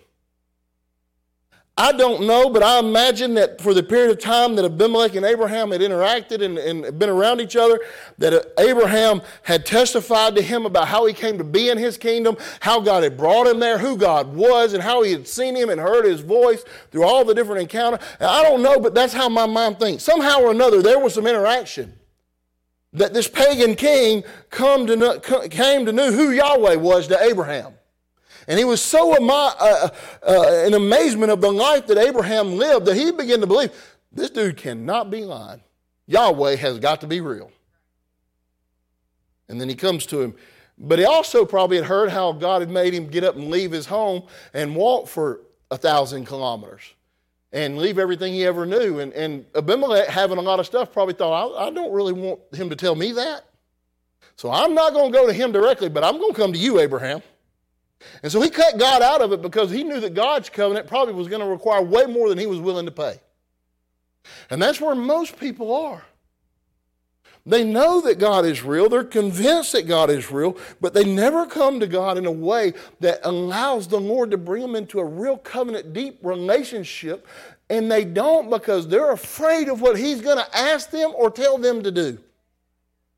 And so what they do is they stay on the outer edge of relationship. I'm not saying they're not born again. Look, I wrote it down right here in John. In chapter 2, in verse 23. In the Passion again. This is Jesus. It says, while Jesus was in Jerusalem at the Passover festival, the number of followers began to grow. When Jesus shows up, that usually happens. And many gave their allegiance to Him because of all the miraculous signs they had seen Him doing. But Jesus did not entrust Himself to them because He knew how fickle human hearts can be. Fickle. How fickle. And what that means is wavering in your loyalties and your commitments. One day is yes, tomorrow is no. Depending on how you feel when you hit the floor. Jesus is dealing with these people at their level of commitment. He's not hating them. He's not casting them away. They have given their allegiance to Jesus like many of us in here have done, and many people in every other church this Sunday morning and other places all over the world have done. They're here because we have given our allegiance to the Lamb. Like we sang this when we pledge our allegiance. Right? But I'm not talking to you about salvation. I'm talking to you about what comes after that and the degree of relationship that our Father really desires to have with each one of us. And these people were convinced that Jesus was real, and they knew what he was doing was of God, and they wanted to be with him, and they pledged their allegiance to him publicly.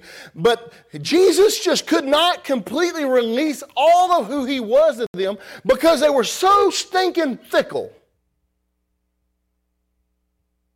They just were not decided yet, really in their heart, how deep and how consistent they were going to be in their life with him. And he knew that. And so he had to reserve the greatest measure of himself that he desired to give them. He had to reserve that until they were tired of being fickle and got to a place where they were ready to surrender all they were to him so he could give all he was to them.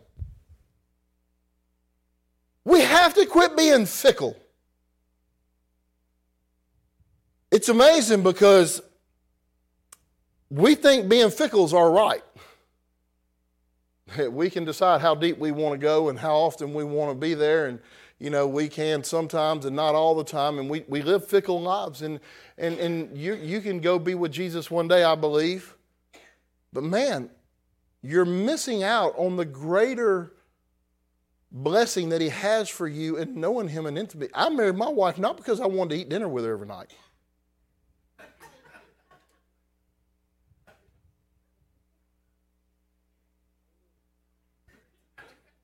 And that's how most of us live in the church. I don't know where that came from. But that's probably the best example I think I've ever heard in my life. Do you not see the truth of that, though?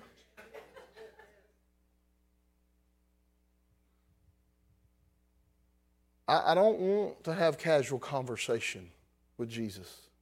I don't want a casual relationship. Man, I want to know him at a way that makes him the realest thing and the realest person I've ever known in my life. I want it to be so much greater than any other relationship I have ever known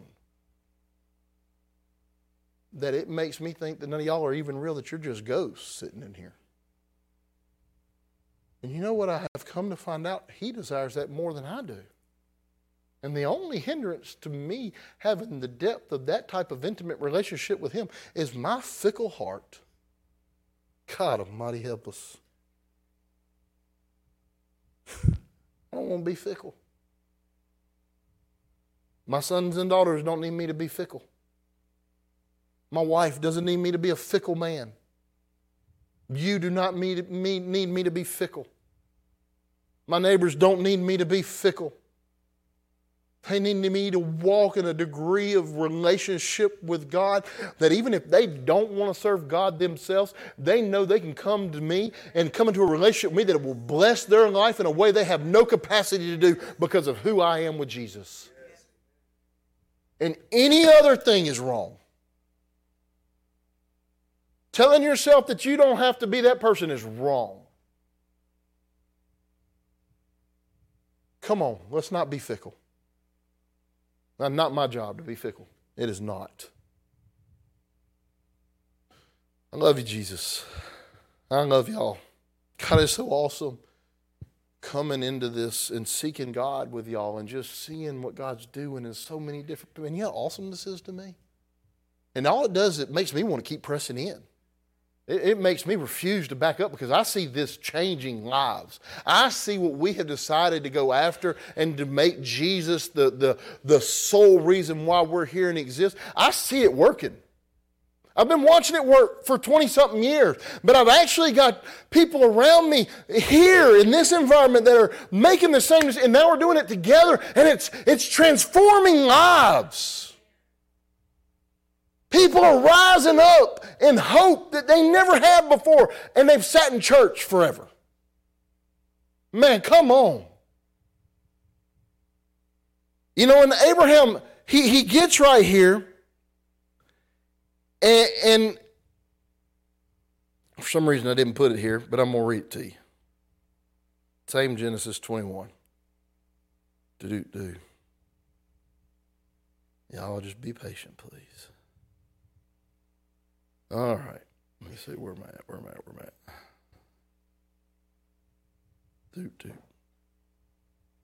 Because I want to read to you Abram's response to King Abimelech coming.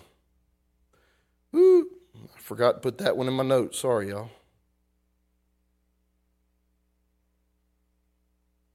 Genesis 21. Okay. So Abimelech comes to him. He says all these things to him. All right. And in verse 24, after he hears all the requests of Abimelech the king, Abraham says one simple, profound thing. He says, I give you my oath. I sever myself to you, Abimelech. Now that right there goes against all understanding for me and all of everybody else in here of Bible sometimes. Because we're not supposed to be unequally yoked, right? And you don't get no deeper of a yoke outside of a marriage covenant than what he's doing right here with Abimelech. He is a pagan king who does not want to serve God. He comes to the man of God and says, give me a covenant relationship with you so your covenant blessings that you have flow down to me. And Abraham doesn't even blink. God, I don't understand that. I would not do that, probably. You know, if I had somebody in that, you know, we've been taught that's not what you do. And in more times than not, I'm still believing that. But right here, Abraham, he's not looking at Paul's writings. He is following the whispers of the living God. And this king comes to him and asks for his covenant relationship. And Abraham says, okay, I give you my oath. Now think about that. Bless me, bless my children, and bless my lamb with a loyal friendship.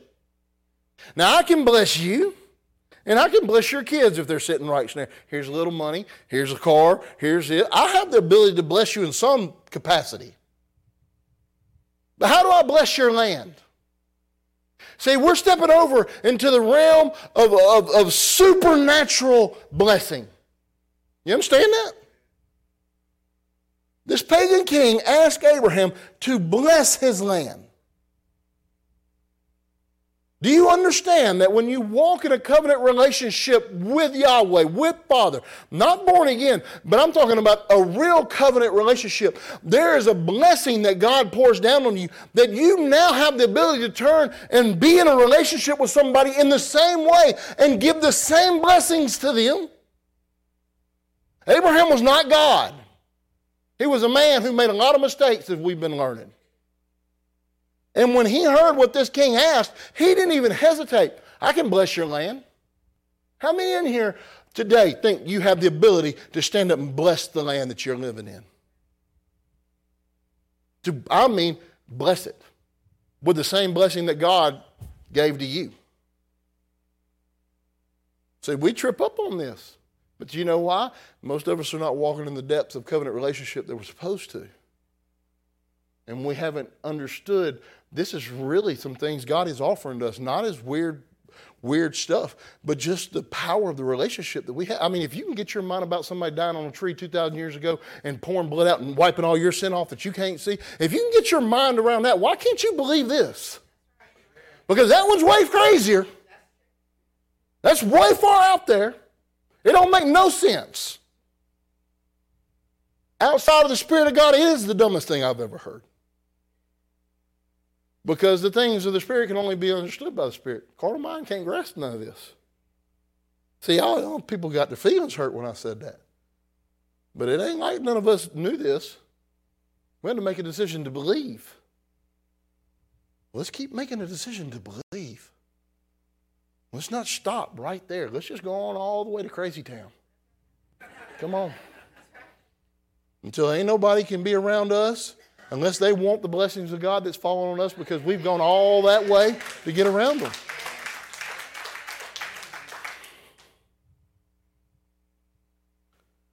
Abraham, he said yes. You know, I just love it because in chapter 15, Abraham in Genesis, he comes to a covenant relationship with the Lord, and we've been talking about that. You know, he had been walking with Abraham. Abraham had been following Yahweh for over 10 years. Okay, he had left everything, walked over 1,000 kilometers. I said it miles a bunch of times in that thing. It's kilometers, Brother Jim. It was a long way. Either one of those is a long time. But he had been following God for 10 years, Abraham had. He had built altars, worshiped the Lord. God had prospered and blessed him in his life. And after 10 years, that's when Father came to him and actually says, I'm going to make a covenant with you. See, this is not about leaving everything and following God and being born again. This is about a different depth of relationship that is offered to every one of us sitting in here, sons and daughters of God. And we don't get there immediately. Abraham is the father of faith, and it was 10 years before the Lord showed up and said, hey, I'd like to make a covenant with you tonight. 10 years.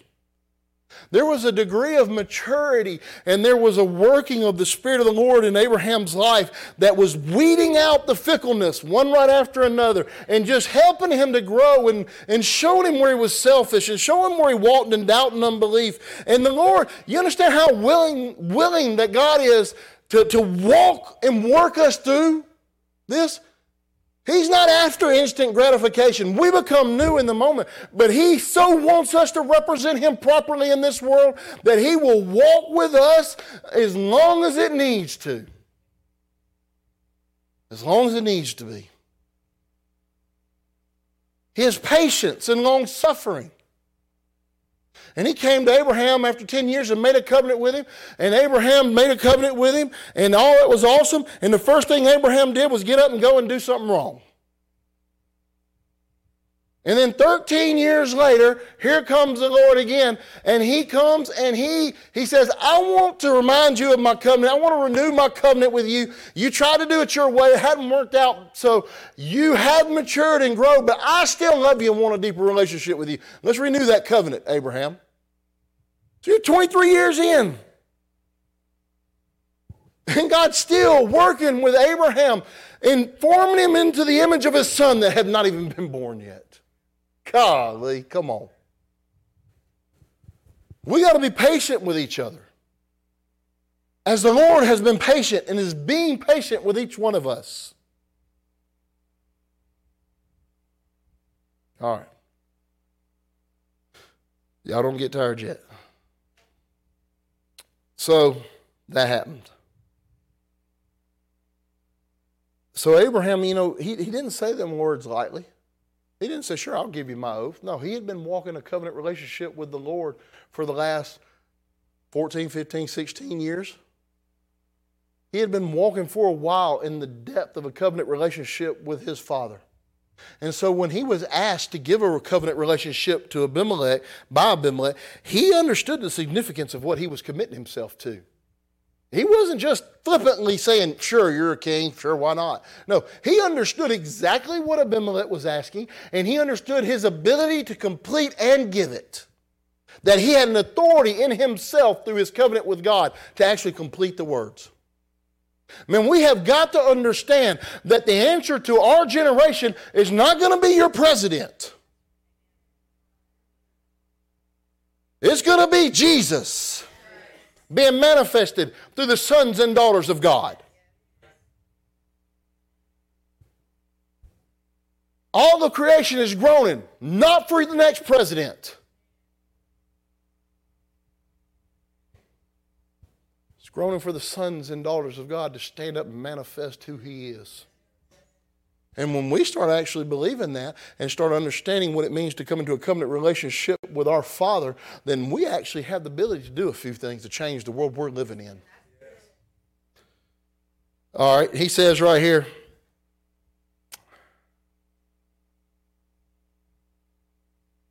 Jesus, I love you. Isaiah 49.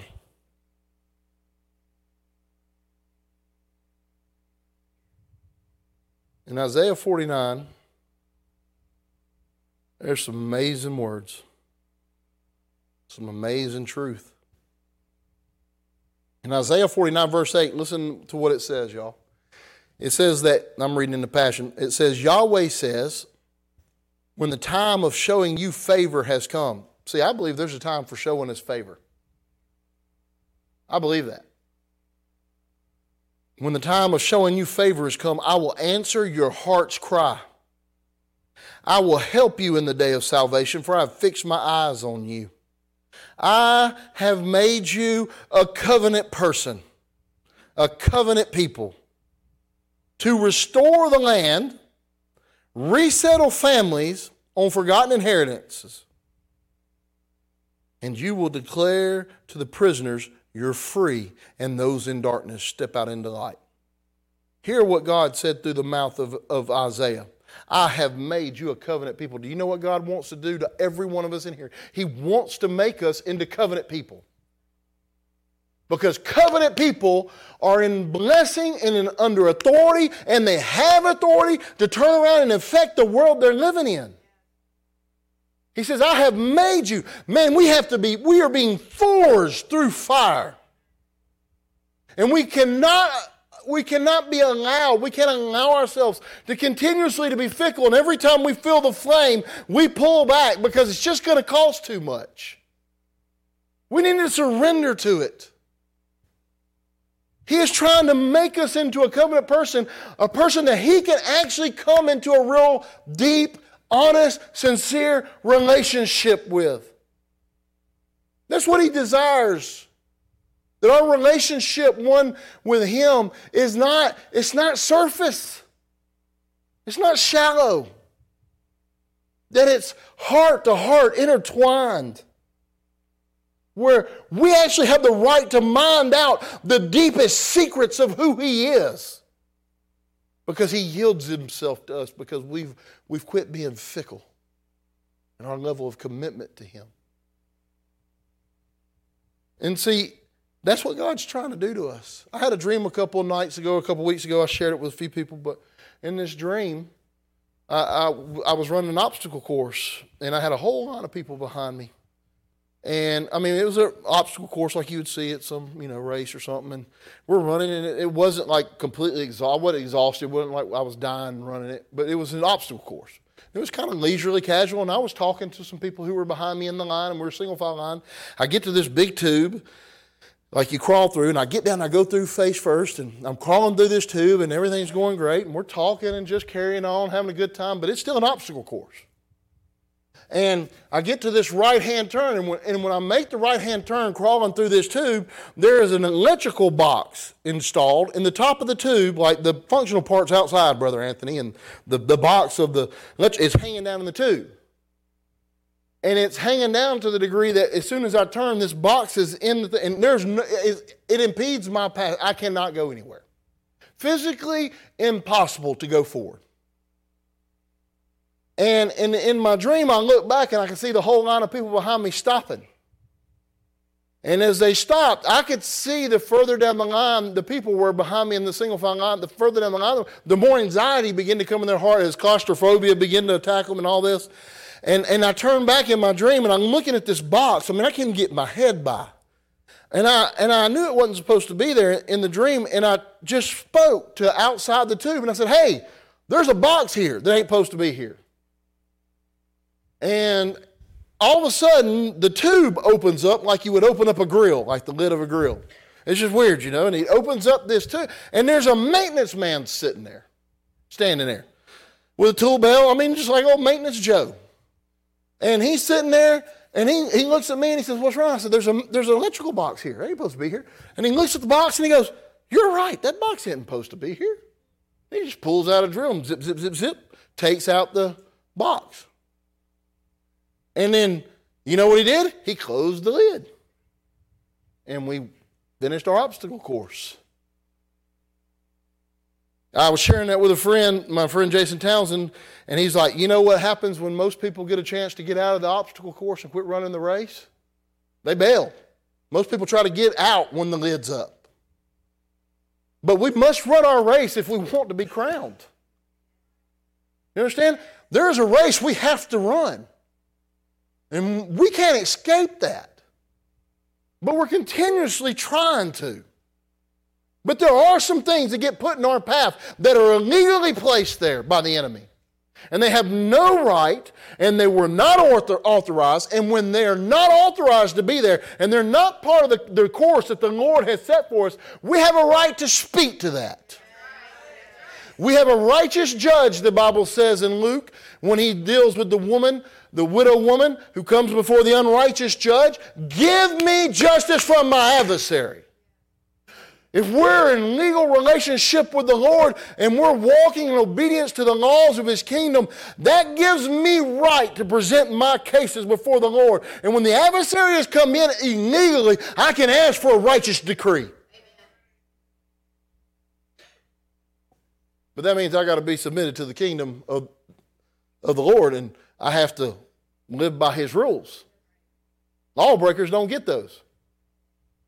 If you've ever been convicted, you know you lose certain rights. You can't have them expunged when you have a life that exemplifies that. And so Abraham, you know, he does all of that, and he has submitted, and he has stumbled, and he's gotten back up, and he's walked into this relationship. Now he has no hesitation to say, I have the ability to bless the land because I'm in covenant relationship with the Lord. I need us as a family to begin to understand who we've been called to be. We have been called to be ambassadors of Christ. And if we walk in the degree of relationship that He is inviting us to, and we yield to the course He's laid out before us, and we allow Him to make us into covenant people, then when people come to us, or when God sends us somewhere, we have the ability to bless the land just because we're standing in it. We have the ability to look at a land that doesn't produce and say, land, create and produce just like God intended for you. Give your crops. Produce oil. Cause industry to raise up. Cause water to be healthy. God, make this land be fruitful. See, I believe I have that ability in my life. And it's not because I'm special, but I do know I walk in a covenant relationship with Jesus. And I don't know when I got there. I wish I could tell you an exact day or when I wrote that. I don't know. Because I got too many mistakes to think back on, think about when that would have been a defining line. But somehow or another, staying the course has allowed the Lord the right, or however you want to say that makes sense in your mind. He says, okay, you're serious. You're not going to be here for just a second and be gone. You've decided you might mess up, but you ain't moving. Come on. It ain't about being perfect. It's about being decided. I'm decided. My marriage, I'm decided. One of us might die, but ain't nobody leaving. And that's not, we get along amazingly because we're both decided. So we just figure out how to fix it. And Jesus wants us to be like that with Him. All right, now I'm going to give you a couple things real quick because I still haven't even got to where I want to go. It says right here in my notes, I want to read a few things to you what a covenant brings. When a covenant brings blessing, what a covenant brings in the form of blessing. Number one, it says, I wrote down, a covenant brings blessing. It gives you your heart's desire. When you walk into a real relationship with the Lord, in a covenant relation, He gives you your heart's desires. And I believe that also refers to the way you finally yield your heart to Him, for Him to mold your heart, so you're desiring the right thing. So I don't believe that it's just name it, claim it thing like that. I believe that your heart actually becomes so intertwined with Him that your heart actually is beginning to desire what He desires for you. I believe this. And so when Abraham made his covenant with the Lord in Genesis 17, God comes to him and says, I'm going to make my covenant with you. And one of the things he tells him after he says those words to him, he tells him, I am going to give you a son. Sarah will give you a son. And that was the greatest desire of Abraham's life in that moment of his life. He had riches, he had finances, he had relationship, he had everything, but he didn't have a son. His heart desire was to have a son with Sarah, and the Lord gave it to him. When you walk into a covenant relationship, the Lord will begin to give you your heart's desire. Number 2, He brings you into the intimate plans and secrets that He has. Because you're now entered into a different degree of relationship and trust. You want to know where you're at in a covenant relationship with the Lord or with people around you? Because this isn't just about the Lord that I'm talking about. That has to be primary. But out of that, we should begin to form covenant relationships one with another. That's the whole purpose. And He brings you into the intimate plans and secrets. And I've talked about this before, but when the Lord came down to destroy Sodom and Gomorrah because of their sin and their wickedness, He actually had to stop and say in 19:16, afterward, Yahweh said, should I really hide from Abraham what I intend to do? Like the Lord feels an obligation to tell you what His secret plans are. That he feels obligated because of the degree of relationship that He walks with you in to include you in what He's doing in the area that you live in. I believe that anywhere I go, if I'm walking in a covenant relationship with the Lord, that the Lord feels obligated to include me in His plans for that place.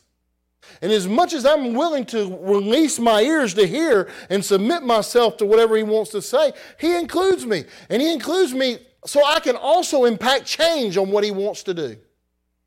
Because He included Abraham for one reason, because he was a friend. But He also knew this man has my heart. And his heart's desire is to see his family know me. And so He's going to intercede that I won't destroy this city because his family lives in that city.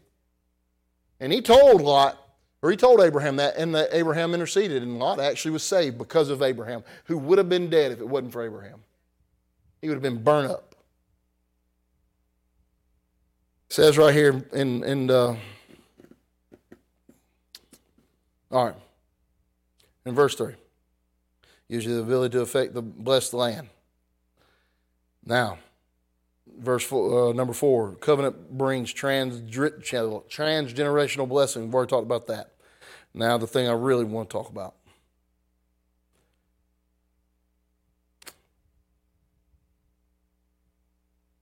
We are on Genesis 21.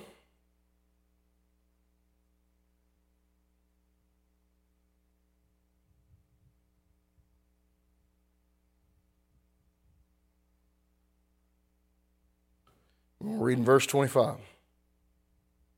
Abraham makes his covenant. He gives his oath to Abimelech. And he says right here, but Abraham voiced a complaint about a well of water which Abimelech's servants had seized by force. Abimelech come to him, asked for this covenant, told him what he wanted. Abraham said, I'll give it to you. And I want you to hear the first thing out of Abraham's mouth after he says he'll make an oath with him. This is amazing. Abraham voiced a complaint about a well of water which Abimelech's servants had seized by force. Abimelech responded, this is the first time I've heard about this. You've never told me before now. I don't know who has done this. I want y'all to understand this and hear this. This blew my mind when I saw this. Abraham's been living in this man's kingdom for I don't know how long, for a while. Abimelech's affected by Abraham's life, wants Abraham's blessing, asks for this relationship, and Abraham says, I'll give it to you. And now that they have formed this covenant relationship and they've gone into a real degree of honesty and sincerity and intimacy that they did not possess before as friends on a more surface level, the first thing out of Abraham's mouth is, you stole my well and I want my well back. Think about that. You stole my well, I want my well back. Now that we're real friends, And we're intimate, and we've got a generational covenant going on. And I'm blessing you and your kids and your land, and you're going to do the same to me. And we're real, and we forge something that isn't going to end when I walk away. Then I'm going to share my heart with you and how you have offended me. I want my well back. You know what amazed me when I read that? I sat there and I thought, I wonder how long Abraham had to hold that offense in his heart before he had enough confidence in the relationship to be honest. Do you know how many people I cannot be honest with when I want to help them in their life and they're offending me or they're offending the Lord with their lifestyle, and there's certain things that I just can't even approach them about because our relationship is so fragile because they have no real commitment to it. If I touch it, it breaks. And I have to shut my mouth and just carry it. Do you know how many people God is like that with? That they're so fickle in their heart that they can't even be corrected too deeply by the Holy Ghost because they just won't handle it. They'll bail. Or they'll turn and rend the person who's throwing the pearls of life to them. You want to know where you're at in a relationship with somebody? Judge how much they have the right to speak to you when you've offended them. What level of surrender do you have to these people for them to speak into your life and tell you how they really feel? See, when I trust somebody and I feel like I've entered into a covenant relationship with them, I feel a responsibility to be honest. But there's other people I don't have that kind of relationship, and I just can't. And I hope that maybe down the road it'll grow there. So I have learned through the years to be mature and to be patient and just be okay with being offended for a second. Because honestly, I'm very hard to offend, and even when it is an offense, it's usually not deep, it's just, that ain't right. And if it's like that with me, you're just hurting yourself because you're doing it with everybody. I walk free from offense. It's really hard to offend me beyond just an immediate fleshly reaction. Because I love peace. When I didn't have peace and I wasn't born again, I lived in absolute chaos and turmoil, and I didn't know what rest was, and I didn't know what sleep was, and I didn't know what it was to just be at rest. And one of the first things that happened to me when Jesus saved me is that went away. And most of y'all don't know this, but I was a copier salesman after I got born again. I asked Dad if I could come home. He let me come home, and I got a real job, and I'm going around, I'm selling these copiers, and we had church contracts.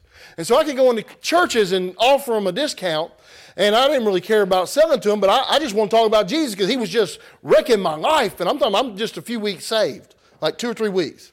And I walked into a church over on Old Selma Highway, and it was Kyle Searcy's church. And I walk in, and he had a little church, and it wasn't like it is now. And he was a young guy. I was young. I walk in, hey, I sell copiers, and I just started telling him, man, I just got saved a few weeks ago. And he sat down with me for like 3 hours, the copy guy, the copy salesman. And we talked about Jesus. And it was amazing because everything was, I'd never read anything in the Bible. Everything was just brand new. And he just sat there and loved on me and gave me Jesus. And at the end of it, he said, man, I do a Bible study on Tuesday or Wednesday night. You should come over. And I said, all right. So I came over. And nobody knew that I'd been saved for about 2 weeks, and I was free. But when I would lay down to sleep at night, I would be invaded with these horrible dreams and all the peace that I experienced when I was awake, which was real, and it was to the very core of who I was. When I slept, it invaded me. The turmoil and the chaos. And I would wake up every night filled full of rage, like wanting to murder rage. And I was absolutely tormented, but while I slept. Now I'm brand new, and nobody understood these things in my family. We were all just kind of learning who Jesus was, and I always felt that way. At least I'm happy when I'm awake. And I didn't realize I had spiritual authority because I was a son of God now. I didn't understand about binding up powers and casting out demons. I didn't know any of that. I just knew I couldn't sleep, and I loved Jesus. And I walked into his Tuesday night service, and he was teaching about taking authority in the spirit realm when you sleep and over all kind of demonic activities in your house. And I was just reading, the Bible. And I'm sitting and listening to this dude talk about demons and angels flying around. And I'm thinking, man, this is the craziest stuff I have ever heard in my life. What is going on? I thought we was talking about Jesus. And but then when he started talking about dreams, my ears went poof, poof, because I was being tormented. And it was weird, but I didn't want to be tormented. And he didn't know nothing about this. And he just started teaching about when you go home, you take authority over your house. And if you're being invaded in your sleep and you just begin to plead the blood of Jesus, you begin to ask for the angels of the Lord to be stationed every corner. I mean, just things I've never heard of. It was all weird. But I thought, by God, if this is going to get me to sleep, I'll drink milk through my nose. I don't care. Just give me some help. We ain't ever done that, and it ain't ever been that way. Those are two of the biggest enemies to the gospel that there are. You get them words out of your mouth, or you're going to be uncomfortable around here. Because I don't care how it's ever been. All I'm interested in what it's going to be. Eye has not seen and ears not heard, Brother Jim. Do you think Moses had a story to rely on when he came up to the Red Sea? Ain't nobody ever parted the Red Sea up to that point. I'm expecting to see things we don't even got something to base it off of. I went home that night and I did that. And it wasn't through great understanding. It wasn't through knowing the Bible verses. I just went home because he said I could do that. And with the little bitty faith I had, I went home and did it. And from that night on until now, my sleep has been filled full of peace. I mean, I get attacked like everybody, with a dream or something. And I'm talking about, but my life is rest. My life is peace. And I said all of that to say that is one of the greatest gifts, tangible gifts that I personally have received since being born again, is peace in my heart. And so when that peace is threatened, boy, I react. Because when I lay my head down at night, I want to sleep. When I sit at my dinner table, I want my heart to be at rest. When I'm in my relationships with the people that God's given me to walk with in that type of covenant and intimacy, I want there to be peace there. And Abraham did too, but he was wise and mature enough to understand and to wait for the moment that the relationship matured to the degree that he knew that Abimelech, he could handle it now. And when he thought he could handle it, he asked for it. I want my well back. How deep of a covenant relationship are you in your marriage? How honest can you be with your husband and your wife about the offenses that are in your heart? Are you worried that if you tell them how you really feel, they're breaking for the door? And that just shows you the degree of depth that you're walking in. It doesn't make you bad, but it does allow you to understand where you're sitting. Do you understand that everybody that God brings into your life is not somebody you're supposed to have a covenant relationship with? That's not everybody. There are some people in here I can start pointing out that I have covenant relationship with. There's people in my life that I have covenant relationship with outside of my wife. And they're very honest relationships. And we're honest with each other with how we feel and the offenses. And I have learned to understand not everybody that God brings to me is somebody I'm supposed to be in covenant with at that degree. I'm supposed to love everybody. I want to be everybody's friend. He who wants friends should show himself to be friendly, Proverbs says. So I smile at everybody. I try to love on everybody. And you know what? God, in a minute, He distinguishes the relationships He actually wants me to walk in and cultivate to the degree that we become covenant people. And so we need to understand the importance of that. Because when I make a covenant relationship with somebody, I now, with the understanding that I have through the Word of God and just through my life walking with Jesus, that means I have just severed myself to you. That means the relationship I have with you can't end because you made me mad. That means the relationship that I committed to you with in the same degree that I commit, it's the same way I did it with the Lord. That level of commitment is what's supposed to be there. Not less. Because what you have learned and received from Him, that is what you're supposed to turn and give freely. Because you got it freely. And the importance of that is so overwhelming because we don't understand the covenant relationship is for generations. How many people went into a covenant relationship in Jesus, in the family of God, but offenses came in and there was no trust in the depth of the covenant relationship. So instead of coming together and say, hey, you took my well, I'd like my well back, friend. We just get mad and we get our ball and we go home. And we go find a different church. And we go find somebody who will preach in a way I like or sings the way I like. And we go find another group of people to call family until they make me mad. And then we go find a different one. And that's what we're surrounded by. But that's not who we're going to be. When we say covenant, it's for life. And that doesn't mean people are going to come in and not be sent out and God's going to move them. And that's not what I'm saying. But the relationship should stay intact. The relationship should be for eternity.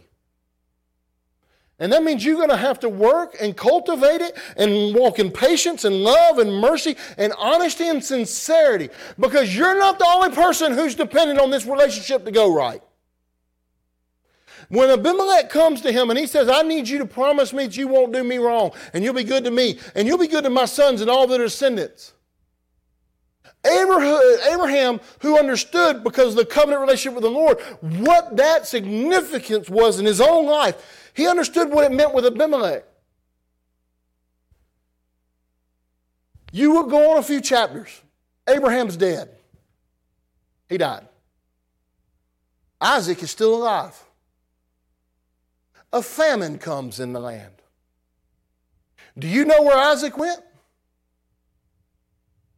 He went back to Abimelech. And he said, you remember the covenant that you and my daddy made? That was for generations? Well, I ain't got no food in my land. So I expect you to honor the covenant that you made with my father because y'all severed yourself to each other and to every generation that came after you. Do you hear that?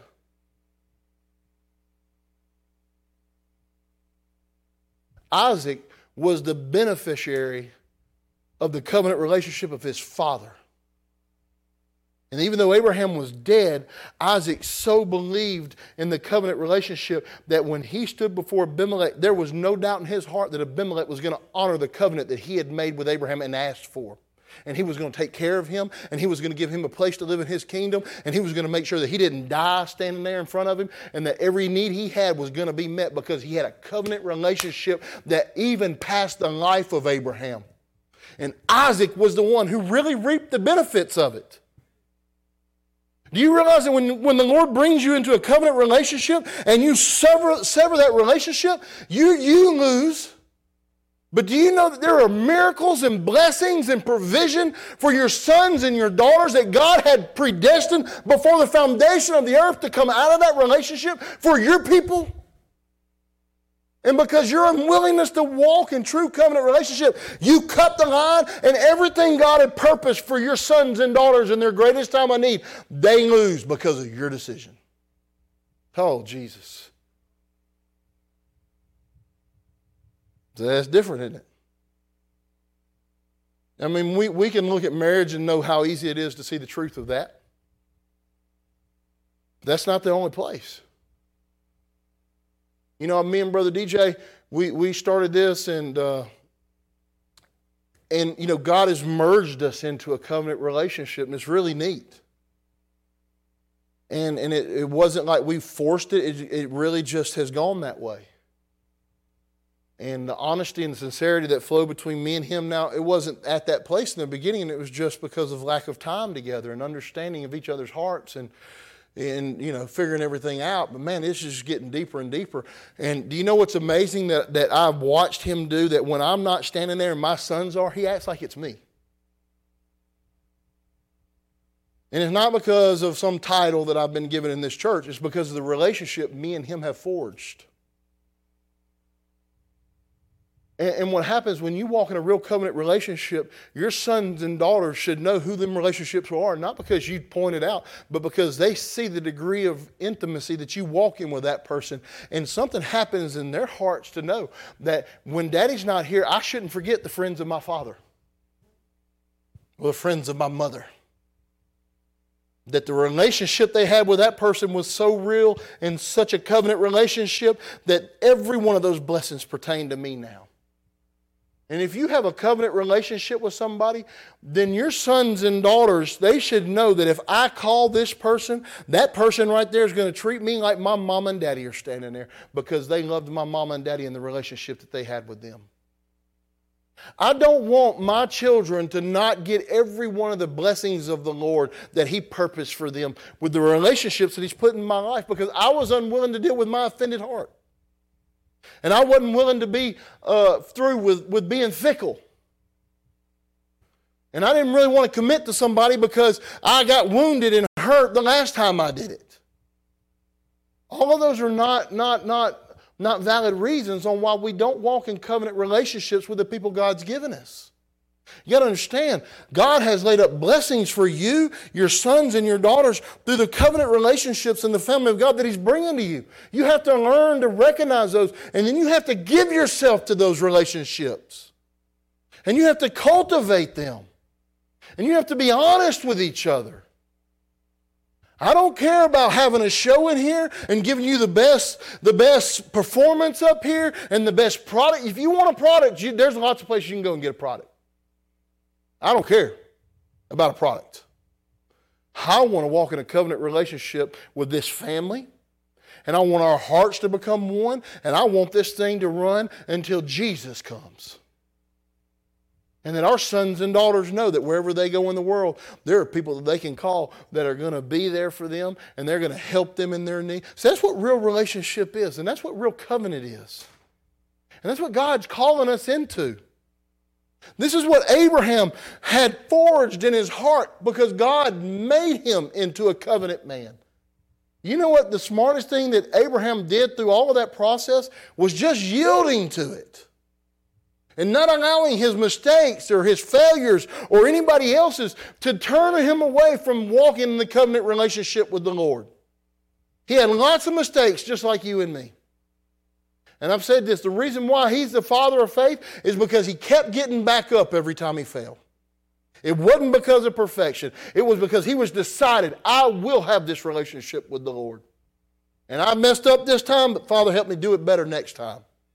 And you know what God responded to? That humility in his heart. God was unable to take his eyes off of him. God blessed him because his heart was tender before him. Not because it was perfect, but because it was tender. God lifted him up and exalted him and blessed him, not because of his life without mistakes, but because he trembled at the word of God and did his best to do it. And that's who God wants us to be. And we need to understand covenant relationship requires us to be honest with each other. And we need to allow the Lord to come into covenant relationship with us and yield to the process. He wants to make us into covenant people. I do not want to inhabit this planet. I want to change it. And I'm not doing it through the Democratic or Republican Party. It's going to be through the blood and the glory of the Lord Jesus Christ. And if you are hoping to do it any other way, keep open. Keep open. This country's been here for a while. We act like all these problems everybody's talking about just got here.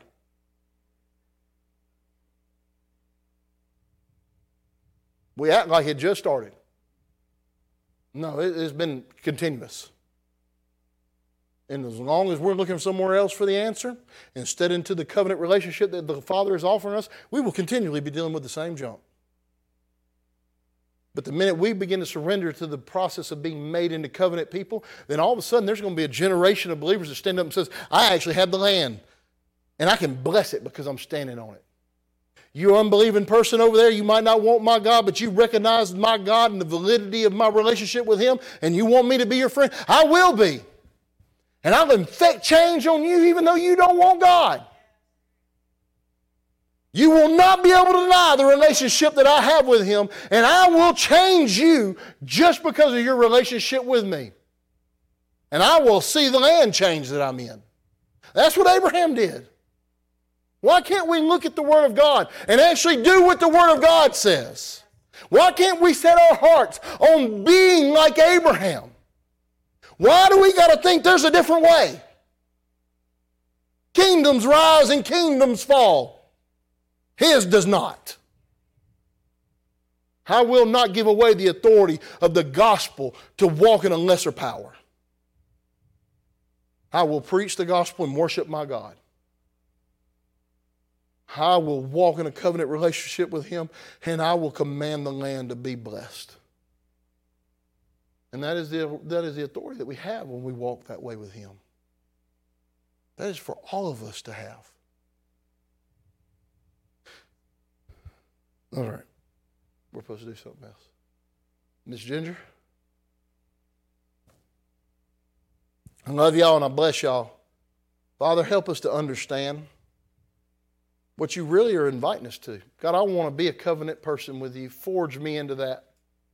Let my heart be yielded up to you. God, let us be covenant people one with another. Let there not be offenses that are allowed to stay. When you're a covenant person, offenses can't stay. Thank you, Jesus. I love you and I bless you and bless these children. Bless these sons and daughters. God, just show us and teach us what your kingdom really is like. Not what grandma said or grandpa said or people down the street or the news. God, I want to know from you what your expectation is of me as your son and of this family here in this place. I want you to define us. I want the blessing and the presence of the Lord to be so strong on our lives that the wicked come to us wanting a relationship with us just because they can't deny who you are through us. That is my desire, God. Let there be a hunger and a thirst for that relationship and a yielding to the process of being forged into covenant people. So that, God, we can settle people. That they can come, Father. Jesus, I love you. I love you, Jesus. Covenant people, in Isaiah 49:8, I have made you a covenant person, covenant people, to restore the land. Covenant people have a job. That's to restore the land. Covenant people have a job, and that's to resettle families on forgotten inheritances.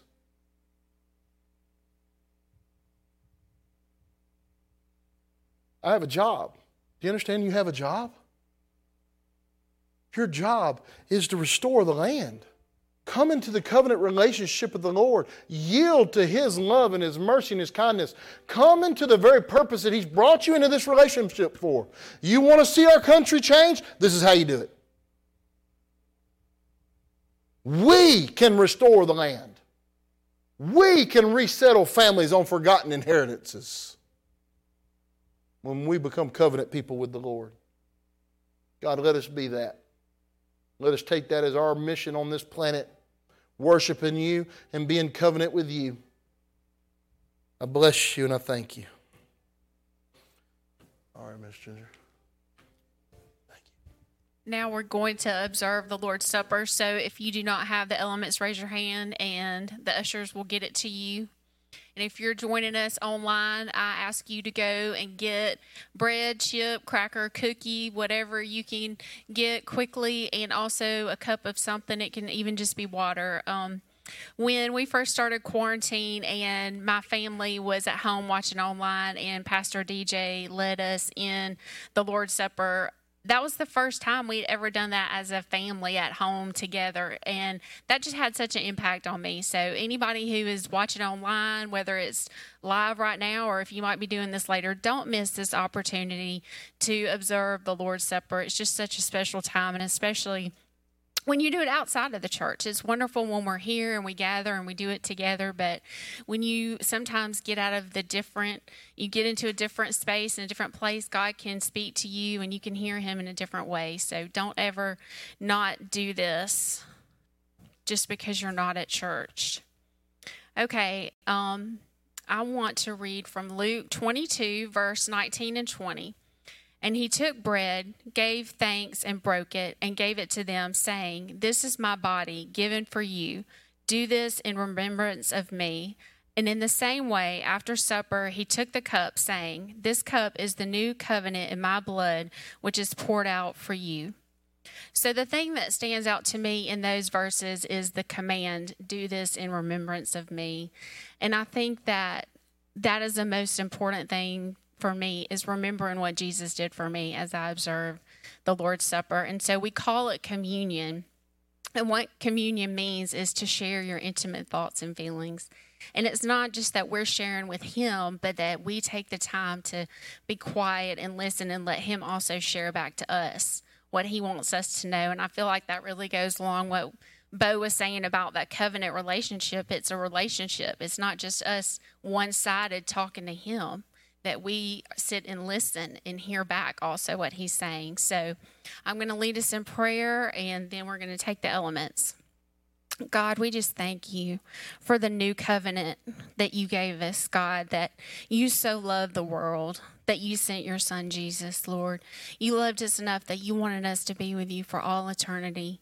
And you knew that we could not do it on our own. We could never be good enough. We could never be righteous enough. But you loved us enough to send away that we could be with you forever. And we thank you, God. We praise you. We thank you, Jesus, that you are willing to be the way. We thank you that you're our example of obedience. We thank you that you left the wonder, the majesty, the awesome perfection of heaven to come to this earth, to be beaten, to be mocked, to be spit on in our place. We thank you, Jesus, that when you walked on this earth, you are our example of obedience. You're our example of how to love others. You were our example of how to forgive others. We remember you, Jesus. We remember what you showed us, what you taught us while you were here. But we also remember what you gave us. You gave us the gift of eternal life. So, Jesus, as we take this bread, we remember your body that was beaten. And you took the punishment for us, Jesus. We remember that you were nailed to a cross in our place. Let that remembrance make a difference in our lives, Jesus, as we remember the price you paid for us. Let us be changed. As we take this bread, we remember you, Jesus. Take the bread.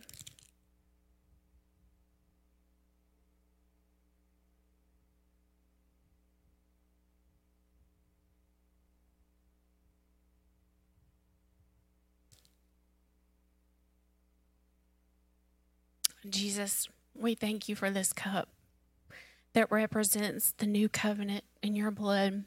We thank you, Jesus, that your blood was shed to cover our sins, that when we come to judgment, that we know that judgment passes over us, just as the angel passed over those doorways that had blood on them in the Old Testament. Jesus, your blood is on our life. And judgment passes over us because we are seen righteous because of you.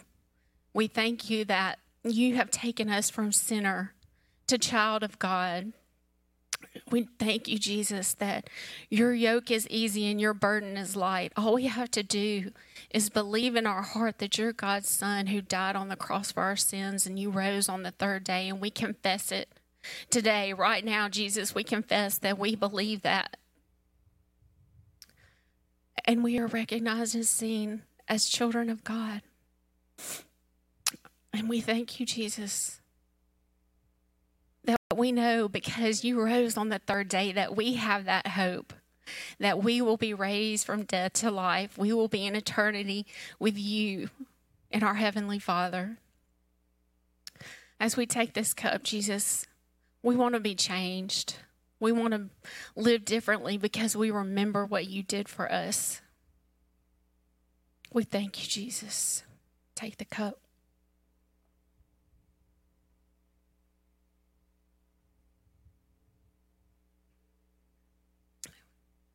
Jesus, when you left, you gave us your Holy Spirit.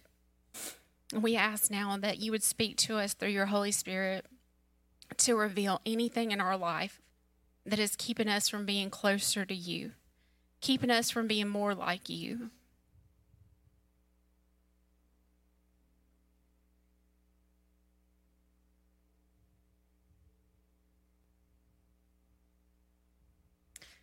We thank you, Jesus, that through your love and your power in our life, that we can walk in power, we can walk in love and love others just like you loved us.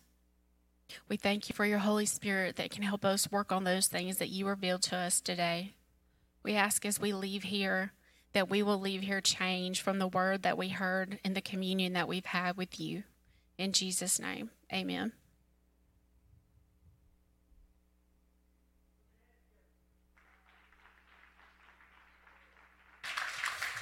Praise God, praise God. Did somebody receive something this morning? Anybody? I know I did. It was amazing. I thank God that he gives us his words. I thank God that he's with us. Thank you, God. This is the part in our service where we choose to worship God with our tithes and our offerings. This is for our church family. So if you're new today, listen, don't worry about it unless you want to worship with us. But our ushers will be at the door. There's a few different ways you can give. There's a kiosk in the foyer as well. But I'm going to pray for our offering and our tithes. And then we're going to end service with worship and praise and thankfulness to our God. All right, it's going to be amazing. And I'm going to actually invite our kids, our 252 Unplugged kids, our Destiny Church family kids to come up here. And then we're going to worship. And if you have to go, you can go. We're just going to worship with one last final song. But first, we're going to pray. Father God, thank you. Thank you, God, for loving us, God. Thank you for loving us, Father, when we didn't deserve to be loved. Thank you for loving us despite all of our many flaws, God. Father, we thank you for your love. We thank you for your son, Jesus. We thank you for your Holy Spirit. God, we thank you today. And we choose today to be decisive, God. We choose to decide to not be fickle-hearted, God. We choose to follow you with all of our hearts. And we choose, no matter how many times we may stumble, to get back up because we're decided, God, that we want to follow you forever. God, we love you. We ask that you bless this offering, these tithes, God. Would you multiply it, God? Would you use it for your kingdom, God? Would you use it how you will, Father? We thank you, God. We love you, God. And I bless your people, God, in the name of Jesus. And everybody said, amen, amen. Bring them the kids. Bring the kids. Y'all put your hands together. Come on, one more time. Oh, thank you, Jesus. Hey, listen. If you have to go, you guys can go ahead and go. If you have 2-3 more minutes, go ahead and stand to your feet. We're going to get ready to clap. We're going to get ready to worship God as we go and start our week. Come on.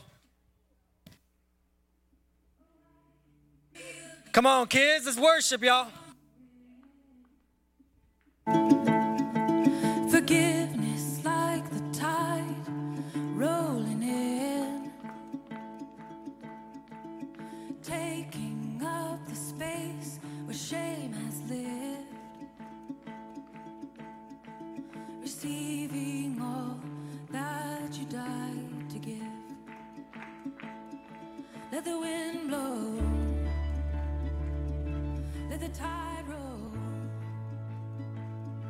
to the earth. We're worshiping, y'all, because God performed a miracle today.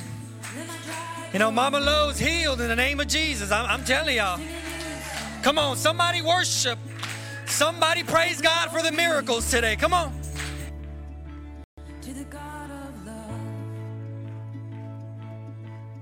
Hey.